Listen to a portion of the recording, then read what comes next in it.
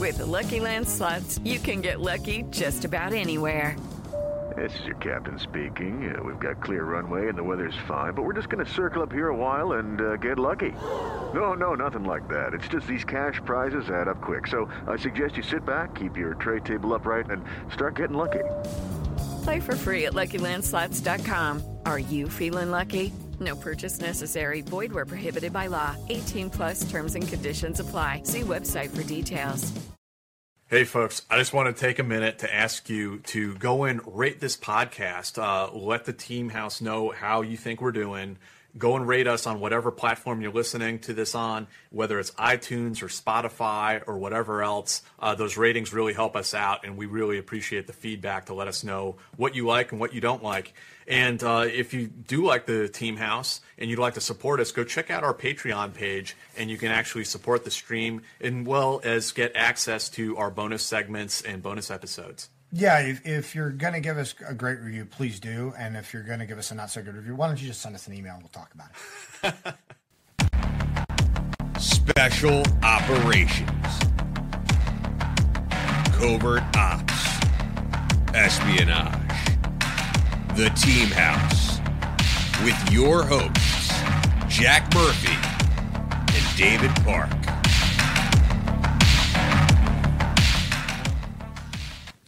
Hey guys, welcome to episode 172 of the Team House. I'm Jack Murphy here with Dave Park, and our guest today on this Wednesday episode is Holden Triplett.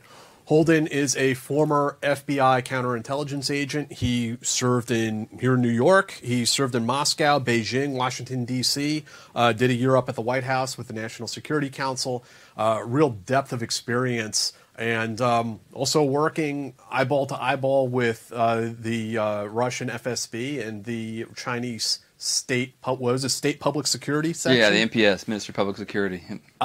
So, yeah, Holden, I mean, I really appreciate you coming into the studio and doing this interview with us. My pleasure. And I think, I was telling you before the show, we've interviewed a number of counterintelligence people who come from various perspectives. But I think yours is very unique and contemporary. So I'm very interested to hear from someone like you who's an insider, especially about like the culture of these institutions, these foreign intelligence institutions that we have various types of interactions with. Not all of them so pleasant, as opposed to what I can do is speculate, and I can tell people what I read in the newspaper. But you actually lived it, so I'm excited to hear about it. Yeah, no, I'm happy to talk about it. It was really fortunate to have that experience, and so I was happy to share it.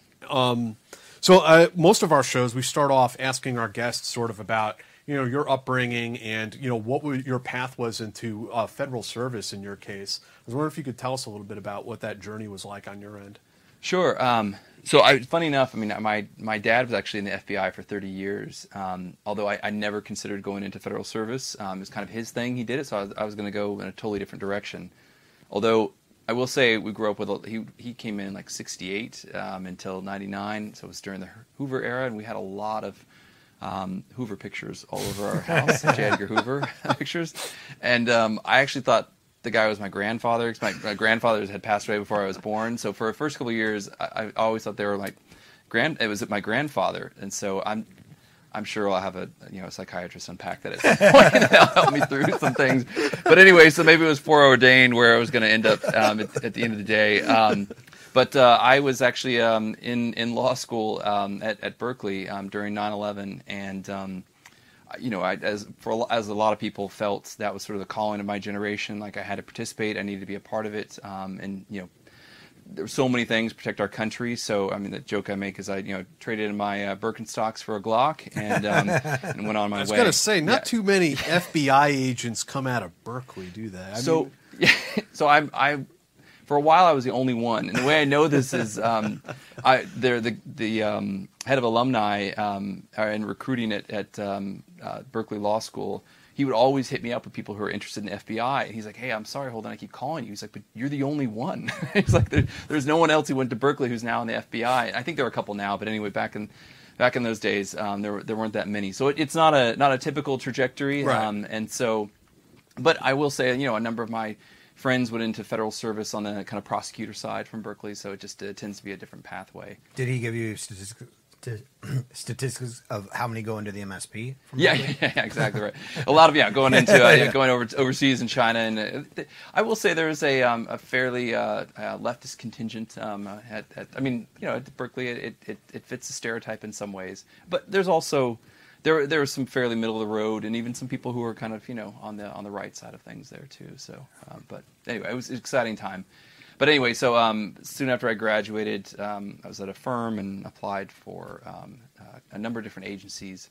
The Bureau actually moved faster than others, and this is right around the time the 9/11 report came out, which kind of designated the Bureau to be sort of the main counterterrorism arm, and that's what I wanted to do. And so I applied and then entered right at the beginning of 2006, went to Quantico. And you had some interesting experiences growing up, international experiences, living in Russia, Japan during college. Was this already sort of in your mind that this was going to sort of lead you into a national security pathway? Maybe. I mean, I didn't plan it that well. It just sort of, I took a gap year after high school and maybe it was sort of always in the blood, and went to Russia back in 1993, and when it was a total mess. But it was really a great experience. Only did I learn, about 10 years later, my dad told me he was still in the Bureau at the time, and he was sort of freaked out while I was there. He was working counterintelligence Russia while I was in Russia. Yeah. But it was a very different time. Everything's kind of started to fall apart, so it wasn't the same sort of threat level that they've been dealing with, during the Cold War. But no, I would always been You're super... a second-generation FBI counterintelligence agent. Yeah, there should be a series of novels written about your family. That's right. There's a lot of pressure on my kids, right? They got to come into this in some you way. Can't hide nothing. Right. That's right. Start that paranoia early, right? I tried to. I mean, I may have a few cameras at home, just maybe all over their phones. But no, I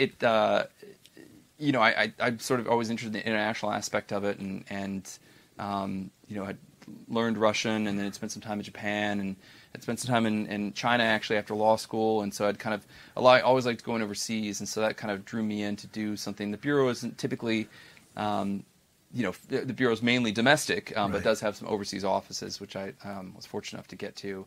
But what's really changed is what used to be a really domestic mission. I mean, as you all know, the line between what's domestic and foreign now is pretty much been obliterated, right? So, just take the cyber world. Like, you have an individual in whatever country in the world basically doing almost, what they could do in person, via a computer to someone in the United States. And so, is that an FBI role? Is that another agency's role? It's hard to say what's domestic and foreign now. So that mission's really kind of expanded. Now, while you were in law school and 9/11 went down, you were actually thinking about going a different way, right? You started thinking about going in the military? I did. I thought about going to the military. That's what everyone, it looked like we were all going to go to war, and then, soon after, to go to Afghanistan, and obviously, very soon after that, we went into Iraq when I was still in law school. And so, I was very close to doing that. And then, just sort of talking with people, I thought that my skill set would be better used in the Bureau. Nothing against the military by any means, but it just some of the things that with the law background, my dad had done, I wanted to do the investigations and the interviews and some of that's where I kind of got drawn to more or less. Yeah, that's great. And so you go through Quantico, and I think we talked about Quantico just on the last episode with Greg Schaefer. Oh yeah, great. Yeah. Before you hit the ground in New York City, before we get to that, any fun stories, Quantico stories that you want to toss out there? So I have kind of long hair, and this is about the length I had when I went to Quantico, which is not Quantico length, apparently. not on J. Edgar Hoover's time. I guess not. No, sir. So I was at a law firm, and I kept it professional, I thought, but there was still a sort of the idea that you should have sort of a high and tight while you're there, or at least sort of a little bit more kept than I kept it. So when I did my PT test, push-ups is a big part of it, and so I'm doing this, and the guy's sitting there watching me, and I'm one, and I look up, and I'm like, what's going on? Like, I'm going as low as I'm touching the ground with my chest. And he's like, I'm sorry, your hair's in the way. So I can't really see if you're touching the ground at all. So anyway, that kind of fun hazing that went on there. So I ended up, buzzing it while I was there, just to more tongue in cheek, but I got a lot of, hey, great haircut, man. Like, it isn't a haircut. It's just buzz. Like, there's nothing to it. So, No, but it was a good time. It's interesting going through there. My class average age was about 30 or 31. I was 30 at the time, so a lot of second career people who'd kind of gotten drawn in after 9/11. Yeah, it's not like the military, a bunch of 18-year-olds. No, and it's a different mentality. So there's not it's a little bit different, although the parts of that are the kind of the physical activity and kind of getting you into shape. That I think there's probably some similarities there in terms of some hazing, some aggression of trying to get it. But at 30, you're kind of like, dude, why is this guy yelling at me? We're at 18. I'm sure it's a little bit different of an impact. I gotta do better, run faster. Exactly. I'm like, well, I'll just go back to my law job. Like, it's not going to work out. Right. But no, it was a great experience.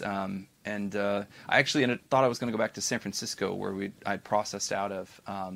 But typical bureaucracy. The bureau was at capacity in San Francisco for like the first time in 40 years. 'Cause these high cost of living offices are hard to fill, and so if you want to go to LA or San Francisco or New York, you can usually get there. And so my wife and I wanted to go back to San Francisco. She was from California, and anyway.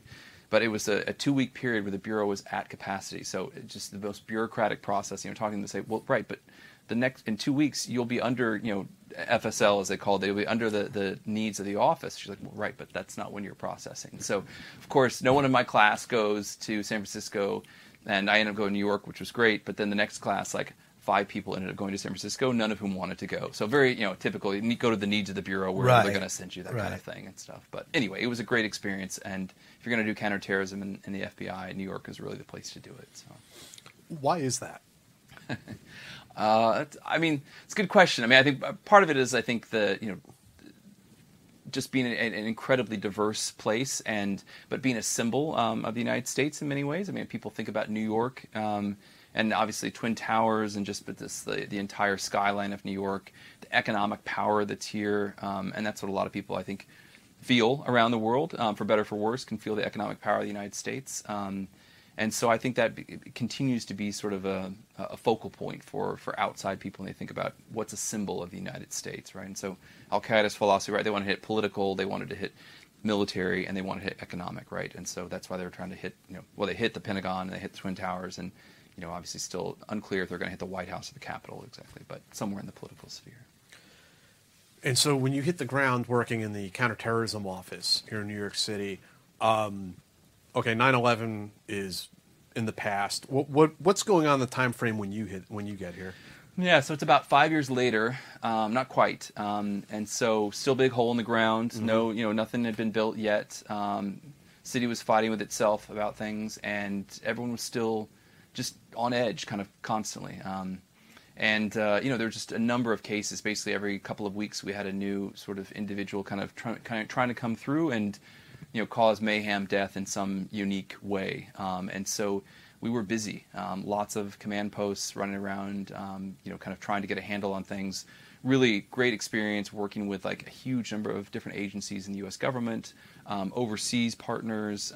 So it was, and really a lot of this had been built very quickly after 9/11, but it was still kind of coming together and coalescing, and so it was fun to be a part of that. I played a very small part kind of as a new agent, but trying to make those connections with people and to build that larger network to prepare to basically protect the United States and protect those countries. And it may seem obvious, you see in the movies that that we can share intel with the UK or with the Dutch or whatever, but like there's a whole process, and it used to be extremely difficult. And 9/11 really kind of broke down a lot of those barriers and needs for it. And thankfully, we're kind of reaping what we sowed during that time in a good way. That we've set up those connections for the fight that we have right now. So. What was it like being a rookie FBI agent coming to really the epicenter of counterterrorism in the United States? Overwhelming in some ways, because it was just, New York is just a huge city, and so to get your head around all that could be going on within the city itself was hard. And then on top of the fact that you have just so many federal agencies here, and then the NYPD. And the NYPD itself is bigger than the entire FBI. So they could just really, they had just an enormous amount of power to kind of throw around. And so realizing that you were, to do anything, versus like if you're an FBI agent, say in like Oklahoma City or Kansas City, where I'm from, then you have a lot more power in that sense, because there's just not as many agencies running around. Here, you're one of many, and so you've got to learn how to cooperate, how to talk to people. You've got to how to figure out what is the NYPD? What are they worried about? What are their sort of equities in these types of things? And so that's hard. And that's a part I didn't really think was going to be a big piece of this, right? The sort of like bureaucracy almost and navigating that. But that's as important of a part of it. Not as sexy by any means as the other pieces, but as important a part of it as anything else.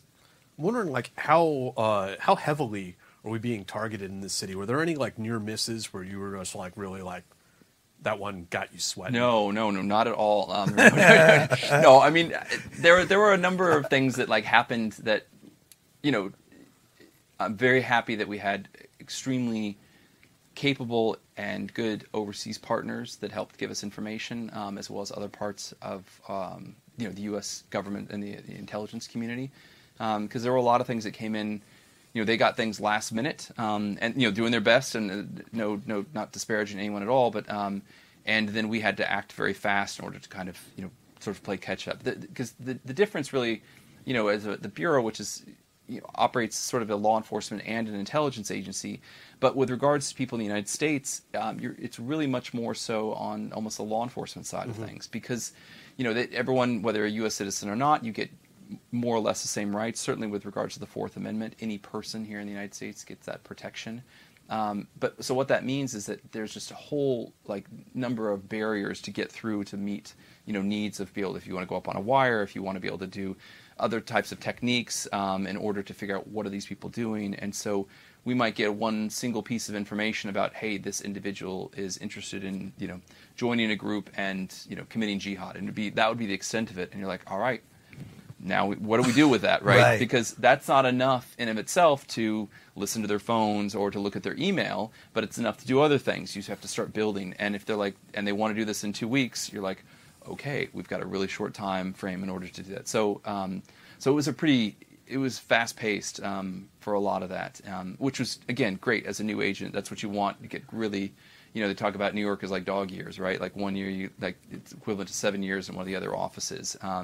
And I don't, again, I don't bad about my brethren in other places, but I mean, I really felt like you get a lot in a really short time. So, I went overseas pretty quickly on various operations, and then was in Saudi Arabia and various other places in the Middle East for a few months, kind of doing some joint work with their services, and did that pretty early on. The opportunities that wouldn't have been possible in any other office, but because of the work you do here, they want that experience, and they're going to push it out overseas. On previous shows, when we've talked about the different authorities that like the CIA and the FBI have, and why it's good for them to work together overseas and also in the United States sometimes, are there different authorities that the FBI has that the NYPD doesn't, or the NYPD does? That's a really good conversation piece, because people are under a lot of misconceptions about what the CIA does versus the FBI, especially domestically in the United States. Yeah. So I mean, one thing just to be really clear is the CIA has to follow U.S. law. You should be very clear about that. If they don't, they get in trouble. I'm not going to say that people have made mistakes in the past, but what that means is that the same protections that U.S. citizens have against the FBI or the police, like the Fourth Amendment or other things, that applies to the CIA too, applies to them.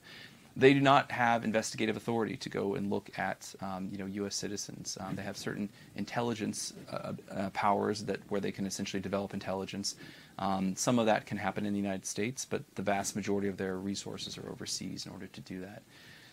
But the difference between the Bureau and the NYPD, so there's a lot of similarity. I mean, one is just sort of federal versus kind of state and local, right? I mean, they have wiretaps at the local level as we do, and there's a lot of parallels where it really takes a very diverges a lot is with regards to national security investigations and the ability to use FISA, right? So this is something that I think in the last few years we've had some crazy investigations at the top level and all these different things, right. And there's been a bit of a misconception about. So as I mentioned, generally the Bureau looks at is kind of using their law enforcement powers when they're dealing with people in the United States. The exception to that is if someone is a member of or is associated with a foreign power, and then they can be treated sort of under national security laws, which includes FISA, right? So meaning that if someone joins Al Qaeda, exactly, and I don't need to show that they've committed a crime in order to potentially get a FISA to listen to their phones or to read their emails. I can show that they've joined a foreign power that's hostile to the United States, and that's enough. Where versus, if I went out and they heard some information that I was trying to commit some sort of string of robberies or something like that, Right. they would have to get up to a certain level of evidence, right, to prove in court in order to get what's called the Title III, right? So it's very different. They'd have to basically show a crime was being commissioned, or there's information that's in the process of it, or planning, etc., versus someone who is part of a foreign power just by the fact they're part of Al-Qaeda, or they're part of the Russian embassy or the Chinese embassy. That is enough in order to, under FISA, for an investigation to be opened up. They don't have to be a criminal. And FISA is the Foreign Intelligence Surveillance Act. Yes, thank you. Which has been, we've had it for like 20, 30 years, 40 years, 50. We've had it 1980, right? 78? We've had it for, I'm blanking right now on when it first came into being, but I can tell you an interesting story because my dad didn't have it. So there was no FISA back then. And there's a number of cases about this, and it's really interesting. So let's think about this. If you are an FBI agent in San Francisco, as my dad was in the early 1970s, and the Soviets are building a new embassy, what is your ability to go and make sure that the Soviets aren't doing all the horrible things that they were doing during that time? If you go and try to do something criminally, it's in an open court. It's in a record. And if the Soviets are worth a damn, they're going to go out and going to make sure they're going to read these things, and they're going to, oh, the bureau's up on my phone. Well, I'll switch and get a new phone number or whatever. I won't use the phone. So there was really no ability within the system in order to handle national security threats. Hoover, in his eminent wisdom at the time, said, well, those laws don't apply to the FBI in this circumstance because this is national security, and so we're going to do what we need to do. And there's all sorts of court cases about some of the things that they did do. Right. But there was no FISA. All sorts of things happened. A number of cases, COINTELPRO being one of them. The Bureau had a number of really horrible missteps. I mean, this is circumstances where really good people can do horrible things without the right type of oversight and controls. It happens all the time in the government, unfortunately. Not all the time. It happens with not a huge amount of infrequency, rather. And FISA came out of that, which is like, look, we need something outside of a normal criminal process that allows the FBI and potentially others to be able to use these tools when you have a foreign power. And that's what FISA. And so it came out of really in a sense of a way to protect Americans because it has a very specialized sort of system for it. Obviously, a lot of controversy around it, but the impetus for it was essentially that foreign governments do not enjoy American rights afforded by the Constitution, and if you're working for a foreign government, you also shouldn't enjoy those rights.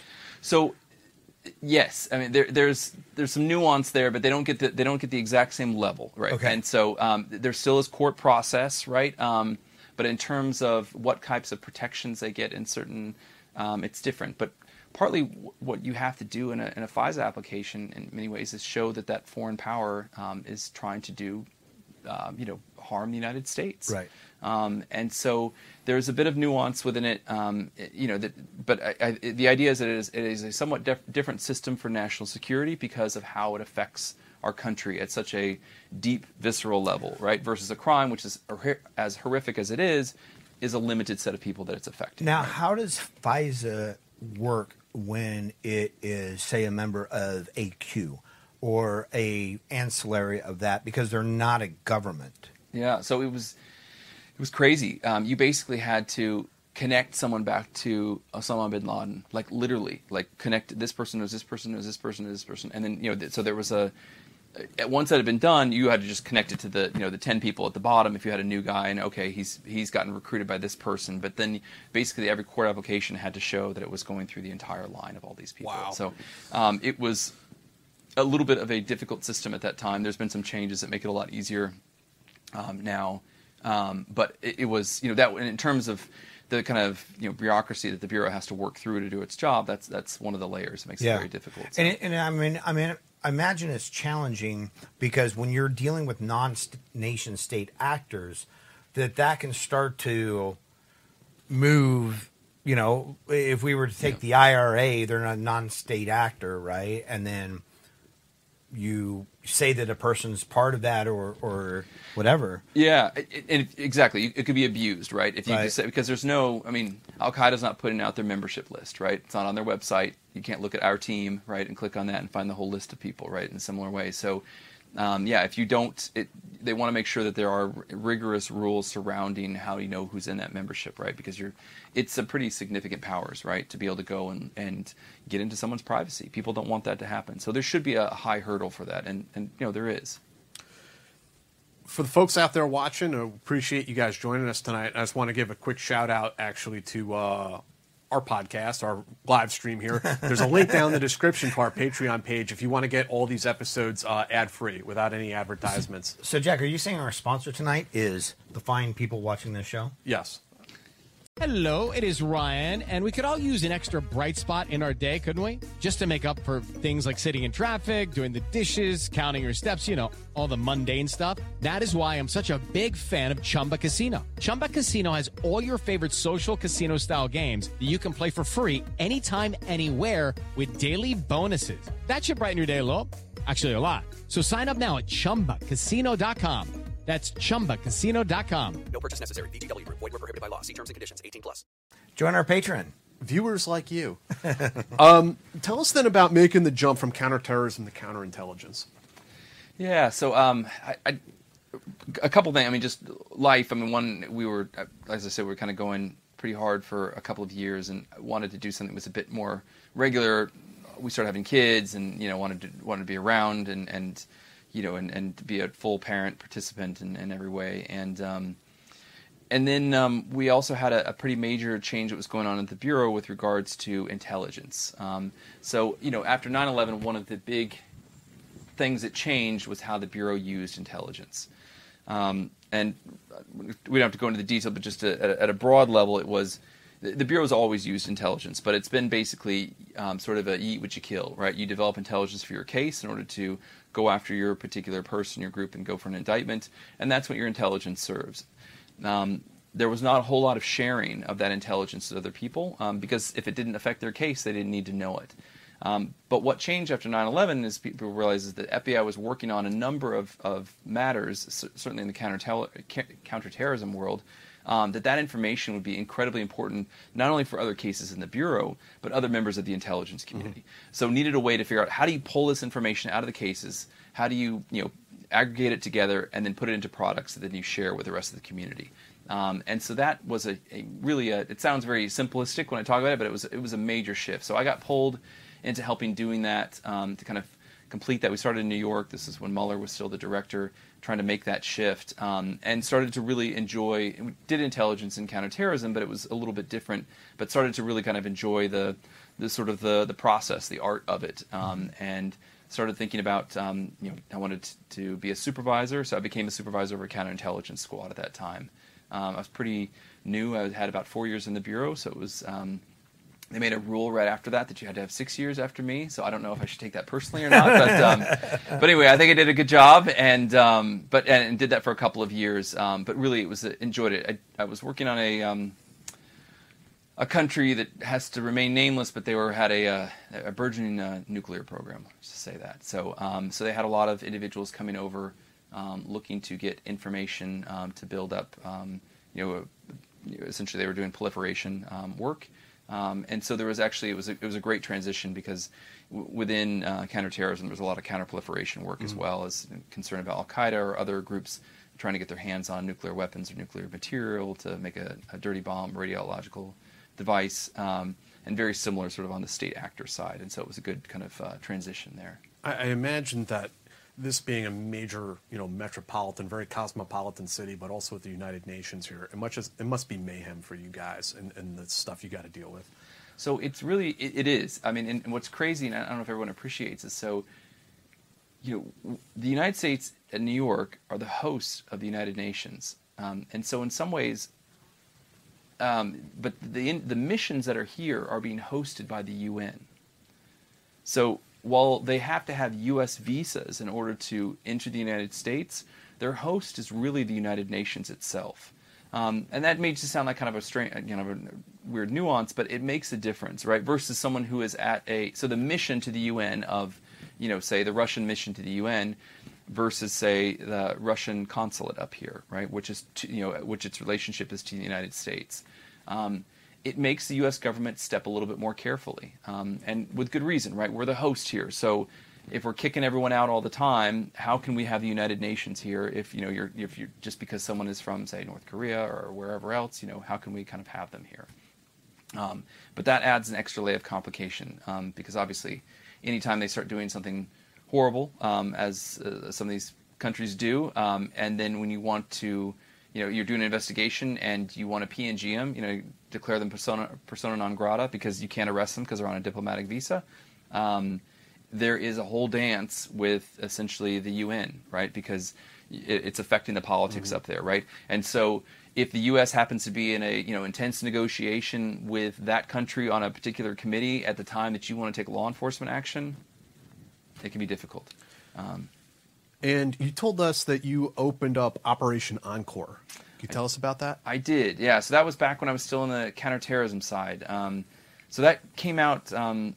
President Biden released a bit about the case on the 20th anniversary of 9/11, and essentially it was an intelligence effort to really uncover, to look deeper into potential support of the 9/11 hijackers by the Saudi Arabian government.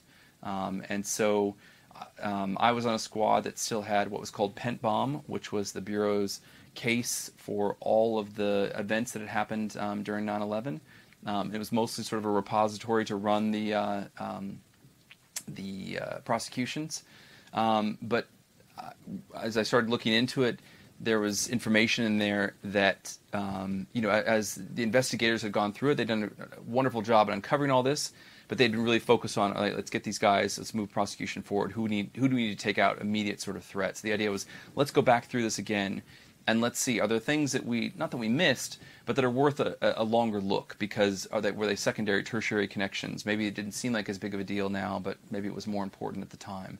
And so that's one of the things that we looked at pretty closely there. And what kind of conclusions came out of that investigation? So, unfortunately, viewers, the case is still classified. But what came out of it, I would say, is that in some ways is more questions than answers.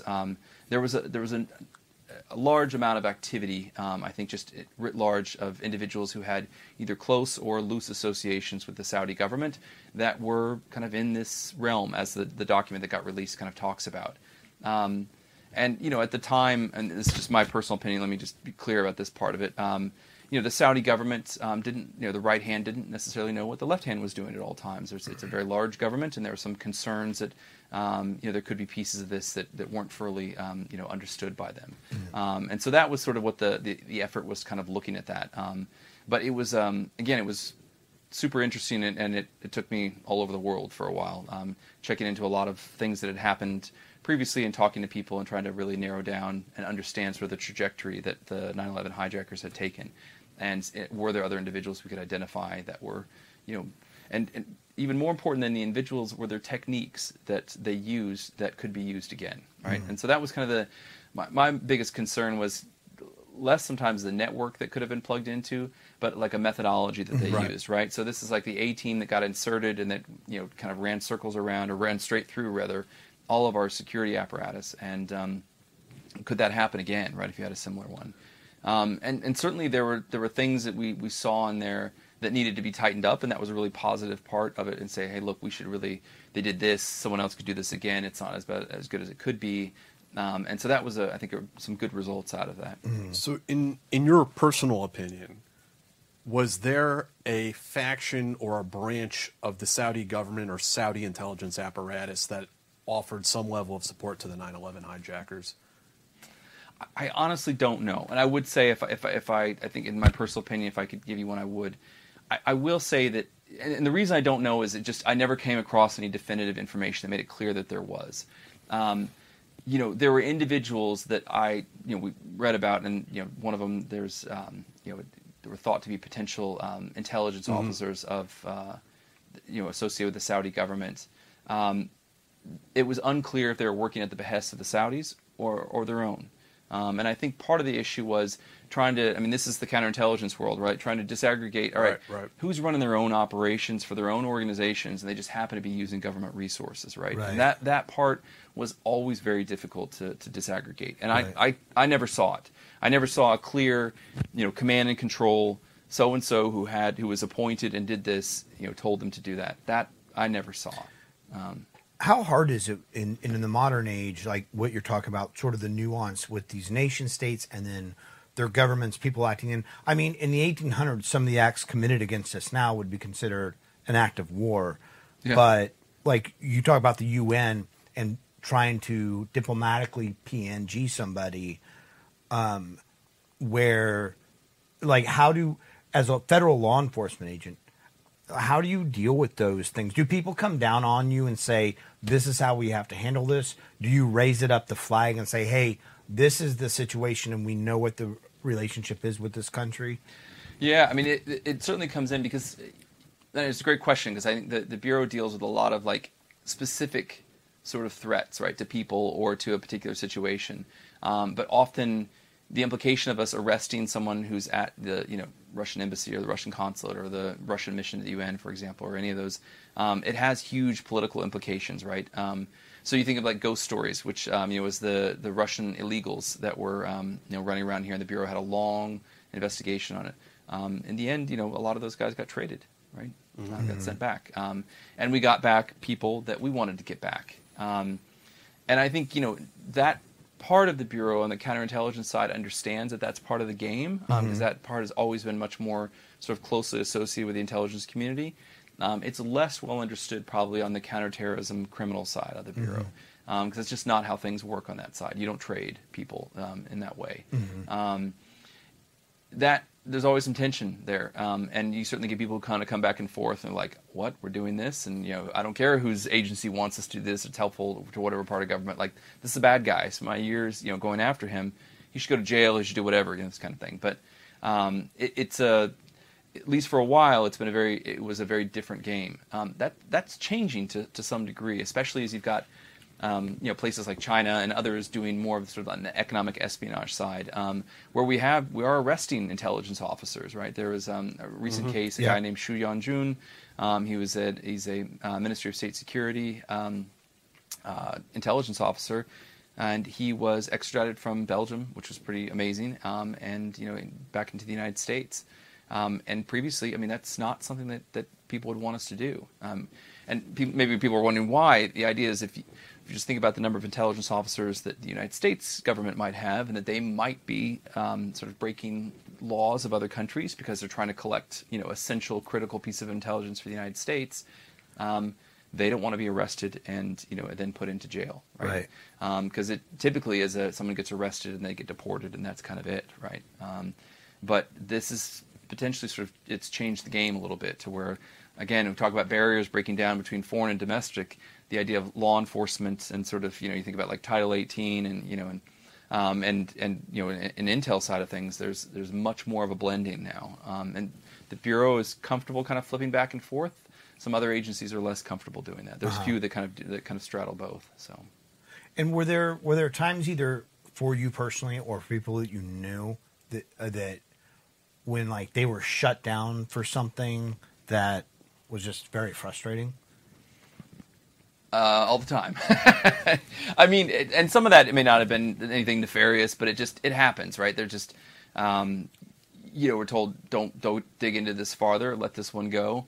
And you don't ever know sometimes. Sometimes it's because some other agency has something going on. Right. And you think it's like, hey, I'm right in the middle of this. I'm about to blow it wide open. And it's like, no. This is an operation that they set up. They've been running for 6 years, and you're about to screw the whole thing up, right? And so that happens. The other side happens too, right? Like when you've been running an operation, all of a sudden someone shows up, and you're like, that guy is just a little bit too smart for someone else. And so you go talk to someone across the river and say, hey, do you guys happen to be running an operation? And then that guy never shows up. They say no, but of course that guy never shows up again. And so anyway, that we do some sort of deconfliction that way, and occasionally it happens a lot more. And there's a lot more sort of cross jobs that the Bureau works at other parts of the IC, and other parts of the IC work at the Bureau. NSA comes in, CIA, we flip back and forth. So there's a lot more closer understanding of how we work and like the powers that each one of them has, and that I think is really basically when the Bureau and the agency, and then if you even put the NSA in there, when they work together, it's really an unstoppable team. The amount of sort of resources they can pull to it. And I think we do that a lot better than we used to, and that's really kind of I think the standard at this point. Where traditionally in movies we're always fighting with each other. That doesn't happen as much anymore. You mean it's not like in the movies where like the station chief throws his latte across the room into the window? I mean, I'm sure that happens occasionally. I mean, but those guys on both the agency and the Bureau side get disciplined pretty quickly because that creates some pretty bad blood pretty fast. But yeah, I mean that was the old way, right? I mean, there was a lot of hatred on both sides, and the Bureau thinks all agency people are liars, and the agency people think the Bureau people are knuckle draggers, right? And so that sort of rhetoric back and forth, kind of continues. So the next place you landed was Moscow. Yeah. Why did the FBI send you to Moscow? What was your job there? I mean, basically, no one else wanted to go. So, no. I mean, I'm only partially kidding. So I came in under the Bureau had kind of different designations. So I spoke Russian and then had law, and so that came in under that program. So I thought I'd be working Russian CI, and so instead I'd get doing like Arabian Peninsula terrorism, trying to learn Arabic and stuff. So it's typical government sort of puts you into different roles, and no matter what your skill set. But I'd kept up the Russian, and so wanted to go. And again, most of the time people go overseas once they're in the later part of their career because it's kind of in a sense, sort of a reward, right? And you have your long in the tooth, and you can talk about these things.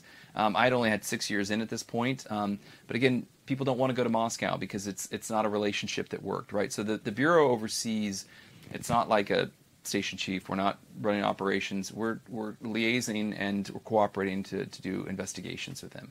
So if the relationship's crap, there's not a lot of work to do, right? You go to the UK, you're working closely with with MI5, you're working closely with Scotland Yard to do all these great operations, and people really enjoy that. If you're in Moscow, you're working with the FSB and all of those fun guys. For me, that was what I wanted to do because I was like, that's a place you can have an impact, a place that doesn't function, where you can really kind of move the needle. Because my thinking was you could be a total jerk in London, and they're still going to work with you because they're not going to screw up the relationship. Mm-hmm. But in Moscow, it might matter if you spoke Russian, if you understand them a little bit, if you could talk to them about things or why certain things mattered or why they didn't. And so that's what really kind of drew me to being over there. And despite the horrible things that are happening there now, I'd been exchange student there twice. I'd had a host family there. I have great affinity for the culture and for the people. The government is a totally different story, obviously. And so I thought it'd be fun to go back and then expose my kids to it as well. So I'm really interested to hear from you as somebody who has, boots on the ground, so to speak, interacting and working, liaisoning with Russian intelligence services, to go beyond the caricatures in the movies and the spy novels and even what we read in newspapers is often limited in second or third hand information. Really interested in like the character and the culture and what these guys are like as individuals. Yeah, I mean, some stereotypes live up to it. I mean, the drinking. Yeah, I mean that part is pretty rough. I mean, thankfully I'd had some experience and kind of understood how that worked. I mean, there's that's a big part of it. And there's they're so blatant about this stuff. So we had they had a security and intelligence services like conference in Kazan.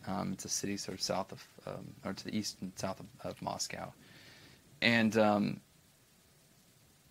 it was all these intelligence, all the liaison services that were there in Moscow working with the FSB, and every night at the hotel, there was the FSB would bring in about 20 prostitutes and just send them around to talk to people. And so I asked, I was like, really, does this why are you doing this? This is just ridiculous. Like, does anyone fall for this? Or like, we wouldn't do it if people weren't falling for this.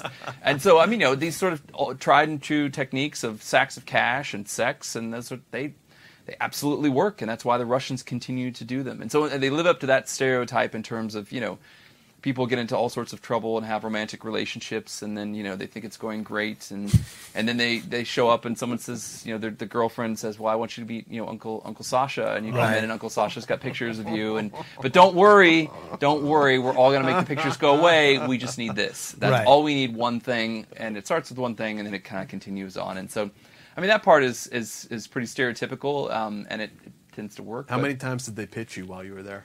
So I never got pitched. So if you get pitched, it becomes a big deal. But yeah, I mean, it usually means that they are, because if you're declared, if they pitch you, it can generally mean one of two things. One, they want to send you home because they don't like you. Because once that happens, U.S. government's like, all right, we're not going to let this potentially play out. Walk so around. get out of here. Yeah. Or two, they think that there's some reason you might say yes, right? And so, it's not ever a good position unless you purposely are messing with them, that they want to do that. So no, I mean, I think what was the kind of the constant sort of, trying to make me see their way of thinking about things. Sure. So I think, as I mentioned to you, I was over in Moscow during, when the Boston Marathon bombing happened. And so the Tsarnaev brothers' parents were actually in Dagestan, which is a republic in the south, near where I had been as an exchange student. And so we actually started doing some very close work with them. We were trying to figure out, the Tsarnaev brothers had spent a lot of time, or the summer before, in Dagestan, and there was a concern that they had been radicalized or trained, or maybe there were more people with them. So all these sort of typical things that you go through in a terrorism investigation, trying to determine what they were doing. And so we're working with the FSB to try to figure this out. And they set us up with an individual who had, in many ways had, sort of dusting off scraping the blood off his boots, because he had just come back from, several tours and down in the Caucasus. And he was a extremely personable guy, and he just spent time talking to me about their position and their thinking about things of the world. And look, it's always really fascinating to hear from my perspective, because it helps me get into their head, how they're seeing things. I don't find it particularly persuasive. It was helpful to have been an exchange student there to know the other side of a lot of these things. My host family they were Russian culturally, but my host mother was Armenian, the father was Ukrainian. And so they had a very different perspective on sort of Russian imperial sort of activity. But one of the things he always talked about, and many of them talked about, they wanted to emphasize that they're in a rough neighborhood. And it's not like the United States, where you've got two oceans and two fairly friendly neighbors on your border. And this guy and this general that I talked to a lot, he wanted to emphasize that, he was like, as much as it seems peaceful now, things can change. This is something they talked to me about a lot, because they would argue about NATO and expansion of NATO and all these things. I was like, you guys are ridiculous. NATO is not trying to take over Russia. It's the last thing we want. You can have your, gas station masquerading as a country. We don't want it. It's all yours. And their response was, yeah, we really don't believe that you want it. But, in 1932, Nazi Germany was a basket case. It could barely feed its people. By 1936, it was the strongest military in Europe and possibly the world. Things change, and we have to be ready. So their perspective is NATO might be quiet, at least back then. What they were painting to me was that might not be doing anything, but if they ever let it get to a place where it could take over Russia, then they're in a position where, an untenable position, right, from a national security standpoint. And as much as crazy as that might seem to us, that have never happened, that's their perspective. Again, I'm not trying to defend it, but I think it's important to understand that they really do believe this. That's the zeitgeist of the Russian security apparatus, is this sort of national trauma from World War II that carries through. Yep. And rightfully so. I mean, they paid a horrible price, in World War II. They did. And query whether, they paid a horrible price by the famine that they caused in Ukraine before as well. Right. I'm definitely not justifying them at all. Absolutely not. No, and I didn't mean to imply that, but I think it's a mess of things, and they did pay, as a people, a horrible price for it. And I think it changes their mentality in the sense of what they're dealing with. And again, I think it's really important where, I hear on the news and the perspectives and, vilifying Putin and everyone else, and that's fine. I think Putin could be vilified, and It's incredibly accurate.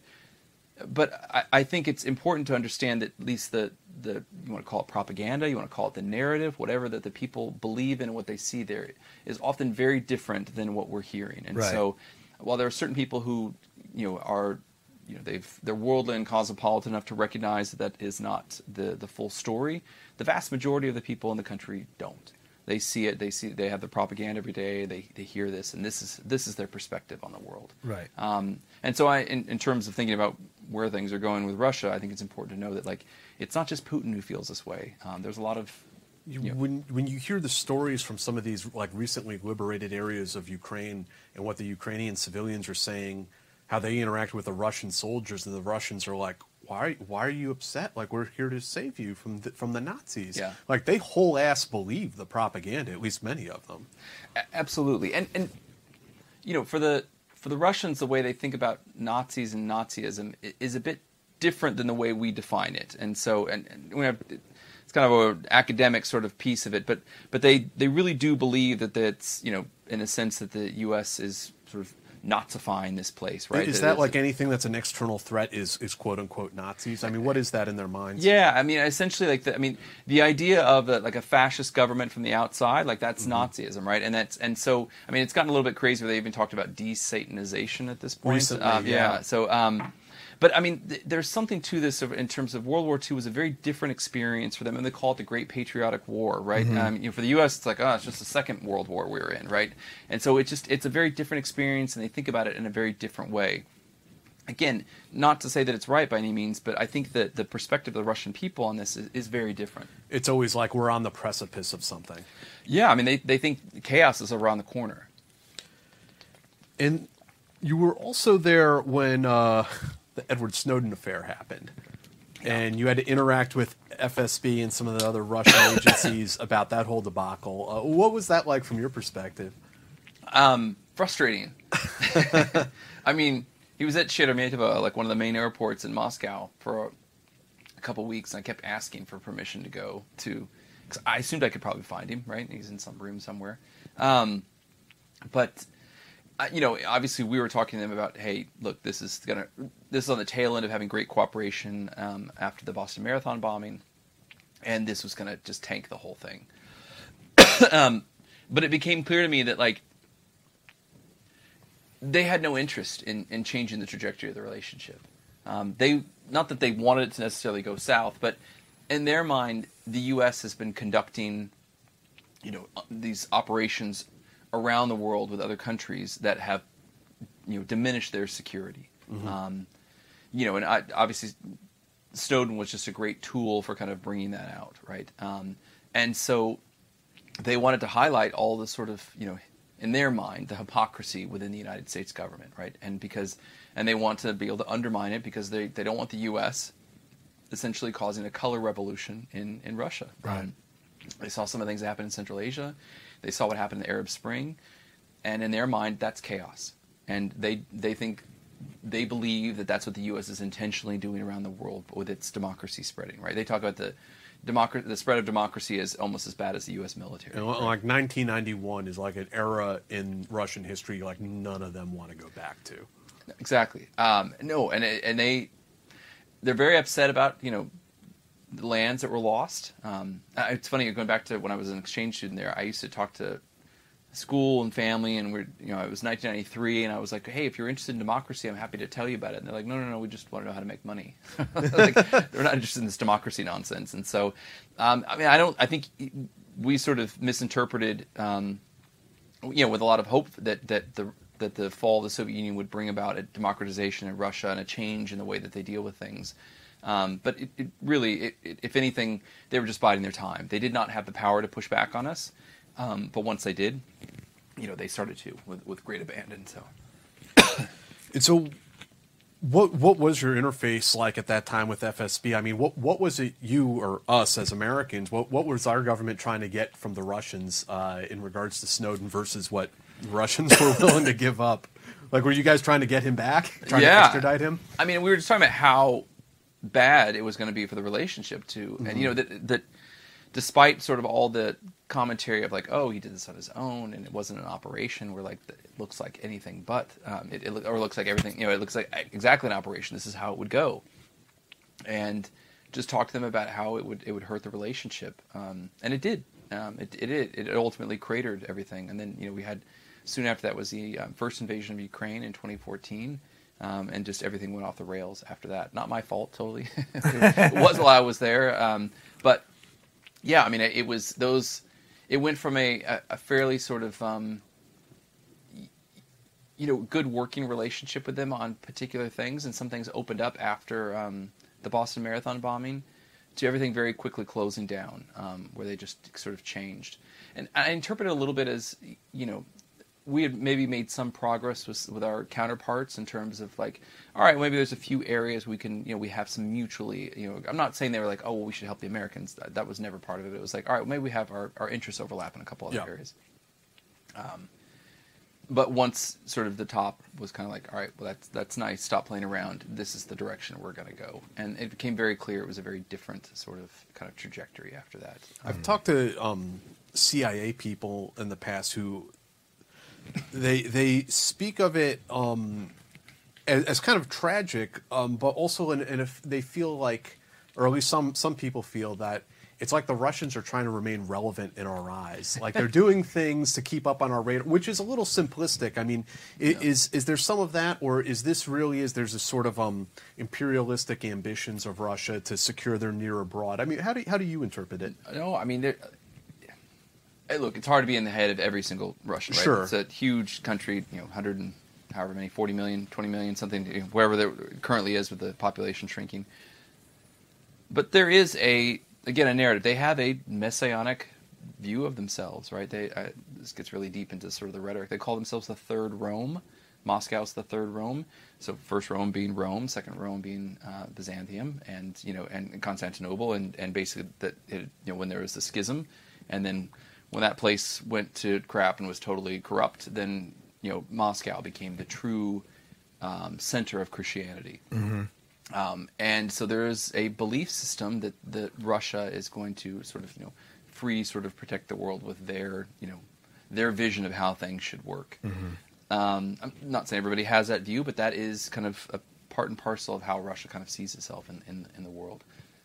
So I mean, I think in many ways, the 14 new countries that came out of the Soviet Union, some of which had existed before, to be clear. The Russians see that as traditional Russian lands. I mean, obviously, it's kind of, where do you draw the line? If it's 200 years ago, it's Russian. If it's 1,000 years ago, it's Mongol. So maybe they want it back. But so it gets a little bit confusing. But obviously, they draw the lines at a certain place and say these are traditional Russian lands, and we should have them back. Right. And they're an insecure state. Tradition from this state to this state. Right.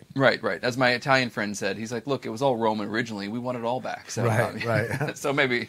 like Lithuania had a huge chunk of it at one point in history. Yeah, I mean, and maybe the Vikings should get it back. I don't know. I mean, they were the ones going down the Volga and populating that area to begin with. So, I mean, it gets a little bit, kind of silly and to have that sort of academic argument. But I don't think it's kind of irrelevant because whatever it is, they believe that those lands are theirs. It's real to them. Right. And they need it, right? Right. And so I think it's an important thing to remember, whether you agree with it or not, think it's crazy. When we are thinking about what we're doing vis-a-vis Ukraine, how's that going to play out with regards to Russia, I think it's important to understand that there is a not insignificant part of their population on the other side who is ready to go to the end with this. Right. And what does that mean for how this plays out with us, right? We don't want to escalate. We don't want to lose the war. We're going to keep it in some crazy limbo for 5, 10, 15 years. I mean, anyway, I'm not really sure how this plays out. Right.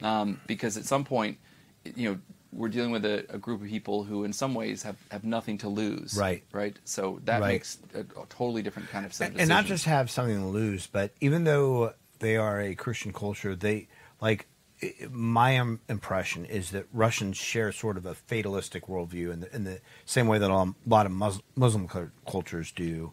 That they're certainly very fatalistic. Yeah, I mean, that is a quality about how and this kind of gets to the point of worldviews. I basically I went to Russia as an exchange student and didn't know any Russian. I knew 5 words. I knew yes, no, maybe, toilet, and shower. I think that was pretty much it. So basically learned sitting around the kitchen talking to my host mother the whole time. And we would have all sorts of discussions about the world. And,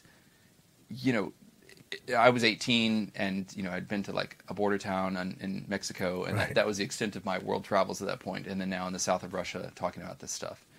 But it was really an eye-opening experience, because clearly the things I was expressing, optimism, faith in the ability, human ingenuity to solve problems, for life to improve. Basically, very American views, right? This is part of the American experience because this is what we have been able to do by and large for a number of different reasons, right? But that hasn't been the Russian experience. So informed by history and very fatalistic of like, look, things are going to fall apart. There's going to be chaos, and you need a strong government in order to kind of keep the chaos at bay.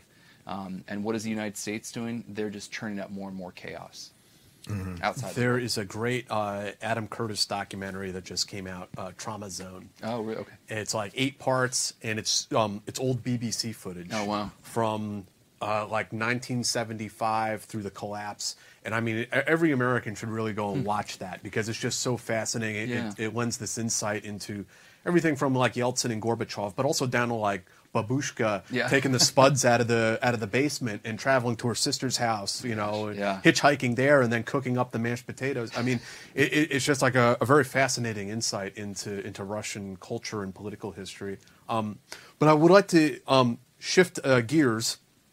A similar but separate conversation to your time in Beijing. Yeah. What was it? They said, "Hey, you did a knock-up job in Russia. We're sending you over to Beijing." Thanks for ruining that relationship. Yeah, Can you thanks go for blowing that one, Holden. So it was. I mean, Beijing is very similar to Moscow. It's not a desirable place. It's not a Paris or Moscow or a Paris or like London for FBI agents. And I thought. I think because I did a good job in Moscow and in terms of,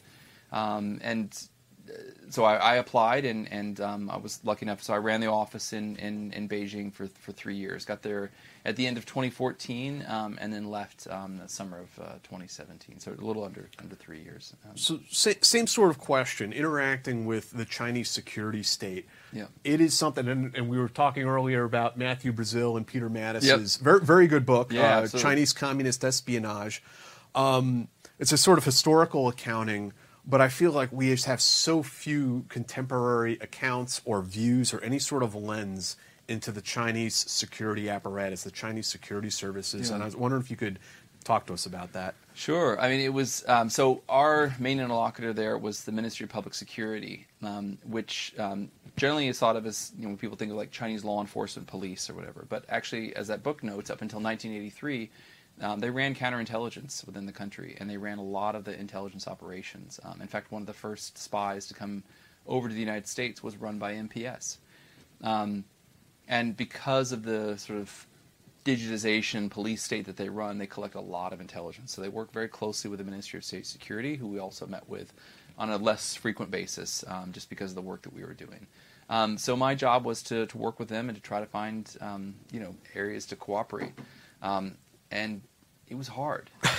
It was really hard because in so many ways, we just did not see eye to eye. I'd spent a little bit of time in China. After you take the bar, you take a bar trip. I went to Beijing for 4 months back in 2003, but it had been a long time, but not nearly the same level of kind of knowledge and background that I had of Russia. And so I had less of a basis to kind of, language as well to build up, and there's some significant differences. I mean, obviously every people are different, right? But just in sort of trying to contrast the two of them, since we are dealing with them and are in the focus. But in some ways where we would disagree with the Russians about, like how do I describe it? It's almost like the facts of or we would have an argument, but in general we could agree on the facts. We weren't totally off. But sometimes I feel like when I was talking to the MPS and the Chinese, we were just having totally different conversations about things. They approached it in our relationship in a very transactional way. And I'll give you a really very horrific example of that. So because of the poor state of cooperation with both Russia and China. Typically, it's hard to work a lot of cases because they have sort of a political aspect to it. Everything does, right? It's an impact. So you often work matters that are kind of have a visceral sort of reaction. And so one of them we work a lot are child sex crimes or child exploitation cases, and we work those with the Russians pretty frequently. Give them information about individuals who were creating materials, who were on forums and abusing kids, this type of thing. So really horrific stuff. And we never had any issues that the Russians, they would respond. Sometimes they'd respond a little too hard with them. Right? BRDM running over the house. Yeah. so occasionally those things would happen. But it was, they would respond. We had an individual that we were dealing with regards to MPS. He was an American at a school in China. And it was one of these, quote, international schools. But the only thing international about it was the teachers. The students were all locals. And we had information that he was essentially... The horrible thing about some of these forums is that you don't get into them unless you're creating original material. Yeah, they call them producers. Yeah. And that makes that creates a huge barrier for the Bureau and others, right? Because obviously you cannot create anything. So there's a process of basically trying to, kind of get into these. With the Aussies. Yeah. It's come out. Anyway, I don't know what has or has, I'll let it go, but, because it's great and really important work.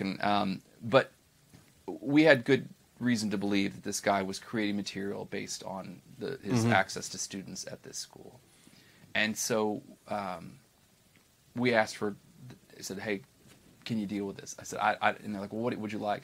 And I was like, you can deport him. We'll arrest him on site. Yeah. You can arrest him. There's enough information on here to show you what he's done in China.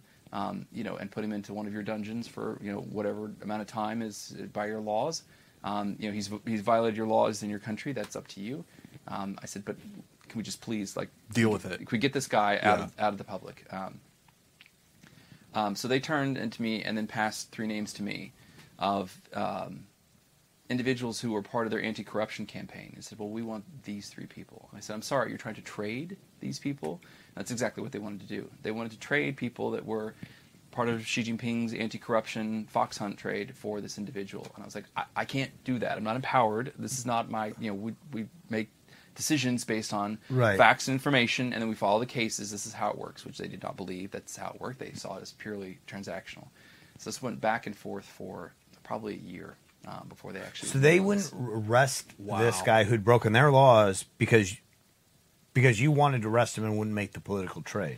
They wanted... So you may be familiar, they've had this long-term campaign they've called Fox Hunt. Skynet is another one, which I know is the Terminator thing. I'm not sure why they picked that, so they need a better marketing team.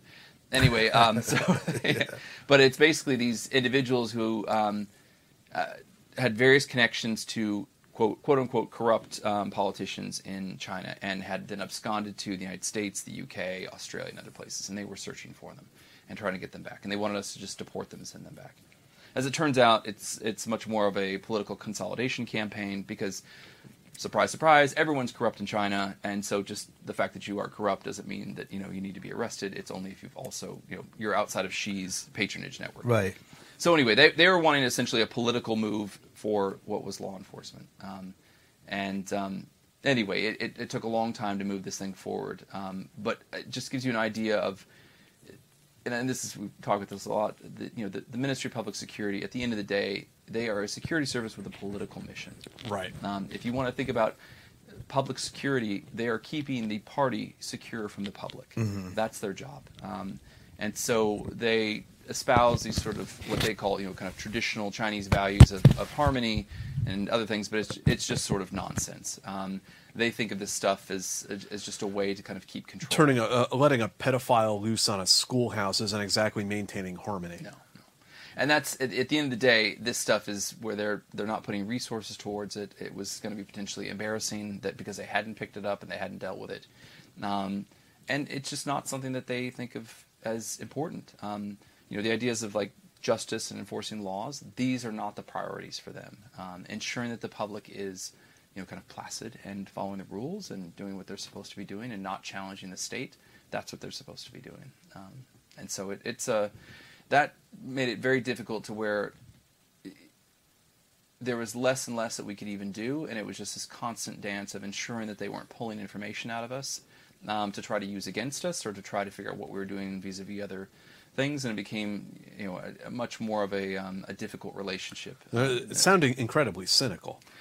It was, and this is, it kind of topped off with the Xi-Obama agreement in 2015 on cyber. This is right after the OPM hack, and obviously everyone was up in arms about that, and then they signed an agreement saying they would no longer conduct espionage for commercial gain anymore, which was total nonsense. Of course, they may have slowed down a little bit in a few areas, but they just ramped it up in others and went at it in a completely different way. And we sort of were trying to work out that agreement, but it was completely cynical, even just the negotiations with them, and it was clear they had no intention of moving forward, of even fulfilling even the basic parts of it. And so in my mind, it just became a matter of, all right, how can I record this, make data for this, so that people in the future can be like, we cannot cooperate with them on this. They have no desire to do it, and so we don't have. So what we had at the time is everyone's like, well, we have to try. We haven't tried before, and it's like, oh, we tried. It just never went anywhere. Right. And so, but there wasn't the type of open documentation that people could look at. So that's what I kind of spent a lot of my time is just requests and ensuring that it was clearly documented what they didn't do, and how they were not fulfilling their end of the agreement, and how it was being used for other purposes. And that became helpful when I got to the White House and we started to focus on kind of policy towards China and thinking about shifting it. And it was a major U.S. shift. But it's such a long process to do that. But were there any areas that you found where you were able to cooperate in a somewhat productive manner on security issues? No. I was trying to think. There were a few who are like, "Wow, this wasn't so bad." And I mean, the problem was, and this is, I think we have a tendency to think of, be it the Russians, the Chinese are 10 feet tall, they're making mistakes, and that's not the case at all. They have some very capable parts of their services, but they're also a massively corrupt place. And so some of the things that we try to work with them, and we try to work with their, where we needed them to go get information from their banks. Like they essentially kind of tell us, hey, our banks are a total mess. They don't even they can't even keep compliant. I'm not talking about the big four ones there. And so it was just they couldn't even do basic investigations because they couldn't get information out of their banking system to see sort of financial information. So at least not consistently. So do you feel as though they see us in some ways with law enforcement not as toothless because we do abide the letter of the law and international law for the most part? I actually think they think that that's total BS, that we actually don't. I think the Russians and Chinese believe this, that we can do whatever we want. Right. And that stuff is just pure subterfuge, They've seen Jason Bourne. They know how it works, man. Well, I think it's that, but it's also the idea of if the U.S. is that powerful, what country in their right mind would actually restrain their power? Right? It doesn't make any sense. Right. You have this. Especially think about after World War II, the U.S. had. There's crazy estimates where 60 to 80% of all industrial production was in the U.S. We could have just taken over the entire world if we wanted to, right? Right. And we didn't. We restrained ourselves for a number of reasons, but they can't imagine that because that's not how they operate. If they have the power to do something, they're going to use it. Right. And so the idea that the U.S. has this power and doesn't use it because we are principled and we have rules and regulations, it just does not compute. So by their math, though, does that mean that they don't think we're very powerful? We have the power and we don't use it. So which one of those things aren't true? So we have the power and we won't use it for them to help them, right? Essentially, the things that they want. And but there's also, we have corruption, we have other issues. Sure. And so sometimes that may be influencing why we're not using that power. But I think in their mind, we are using it, right? We could blockade China today, right? And we could block out all oil and gas from getting into, or all oil at least, coming into the coast of China, and they would have major economic consequences today. They know that, right? This is why they focus on Taiwan and other things, the first island chain, get out. But I think in their mind, they're they're not going to do this, and they're a paper tiger, they're weak. Even if they have this power, they're not using it. That just means that they're weak in their heart, rather than thinking it's principled or it's, again, as we were talking about, we don't want tyranny in this country, so we limit the power of the government. Did you find that they that there's a belief that they believe all sorts of conspiracy theories about what we're trying to do to them. Like in the Middle East, for example, I've come across many times, like, people think, like, we created ISIS. Like, you're so powerful. If you don't like ISIS, you just send Bruce Willis to wipe them out. Like, what doesn't make sense? Daesh? That's CIA. Right. Like, what you know, people actually around the world believe stuff like that. Yeah, no, I do. I think they have a lot of conspiracy. I mean, some of the stuff that they see online, I think they absolutely believe about the U.S. government. I'm trying to think of anything specific could point to, but no, I mean, I think that a lot of this stuff, they have a hard time understanding how our system works. And I think it's just, and, you know, you talk to people who have immigrated here, and it does take some time to get it around your head that, like, no, the police really are limited in what they can do, and they have to follow the rules. And yes, and it doesn't mean that there aren't mistakes and all sorts of problems. I don't want to ignore other parts of the country that need work, right? We're a project, and we're continuing to work on it, right? There are people everywhere that are going to abuse whatever they're a part of. Right. That's just absolutely human nature. But by and large, the difference between how our law enforcement works here versus theirs, it's night and day. And so, I mean, I think that there's pieces of this that they cannot figure it out, and so the conspiracy theories come in, and they're happy to believe those, if that's how that works, or, you know, who knows, all this stuff that kind of comes into it. But I think also part of it is because those types of crazy theories, like, they actually, like, some of that stuff really does happen there, right? Because it's a, you know, you've got these secret societies and these places that are very closed off, and the palace coups, and exactly, the U.S. can't, you know, keep any secrets. Like, everything gets leaked. Like, there's no, and this is why I love these conspiracy theories about the U.S. of, like, you know, crazy, like, in the center, someone running some secret cabal to, like, run the government. Are you kidding? Someone would leak that to the Times, like, tomorrow. Like, that would immediately be out there. Like, we can't keep secrets for any amount of time. But anyway, I think that there's a fundamental misunderstanding of how we operate, and I think in some ways we have a pretty big misunderstanding of them. People tend to see them, you know, through their own prism of, like, oh, well, they'd love to be like us if they, you know, if they could and do these things, and they really don't want to be. Right. And in some ways, I'm not sure if our system would work quite as well with that power structure, right? That would mean a lot less power for the CCP. Like, they don't want that. Right. I heard a foreign diplomat, I won't say what country here, but a diplomat from the neighborhood, and he said something like, you know, how would a democracy work in a country of 1 billion people? Like, how would that, could it even function? And I don't know if it can or not, but I mean, it's a question. No, I pose the same one to, just thinking about China. Like, you know, so population of the world's grown, and China's started to level off. So, you know, somewhere between 1/4 and 1/5 of the world's people are there. Right. Just from a pure, like, logistics standpoint of, like, you know, of, like, delivering services, goods, money, and stuff, just like don't even think about, like, the sort of running, but, like, a logistics standpoint, like, could even the best logistics company in the world, I don't know, FedEx, Walmart, somewhere like that, could they make this work? Like, a country that size, like, actually work? Right. Like, from that was that centralized, right? And that's, I mean, a lot of very much smarter sort of policy wonks and politicians or policy people that looking at this of, like, the difficulty of running a country that central, that large, with that diversified now of, you know, a population. You know, if everyone's poor, it's a lot easier, but right. if everyone's got different needs and wants because they're all starting to get wealthy, how can they adjust to that group now? And it's not clear that they can, right?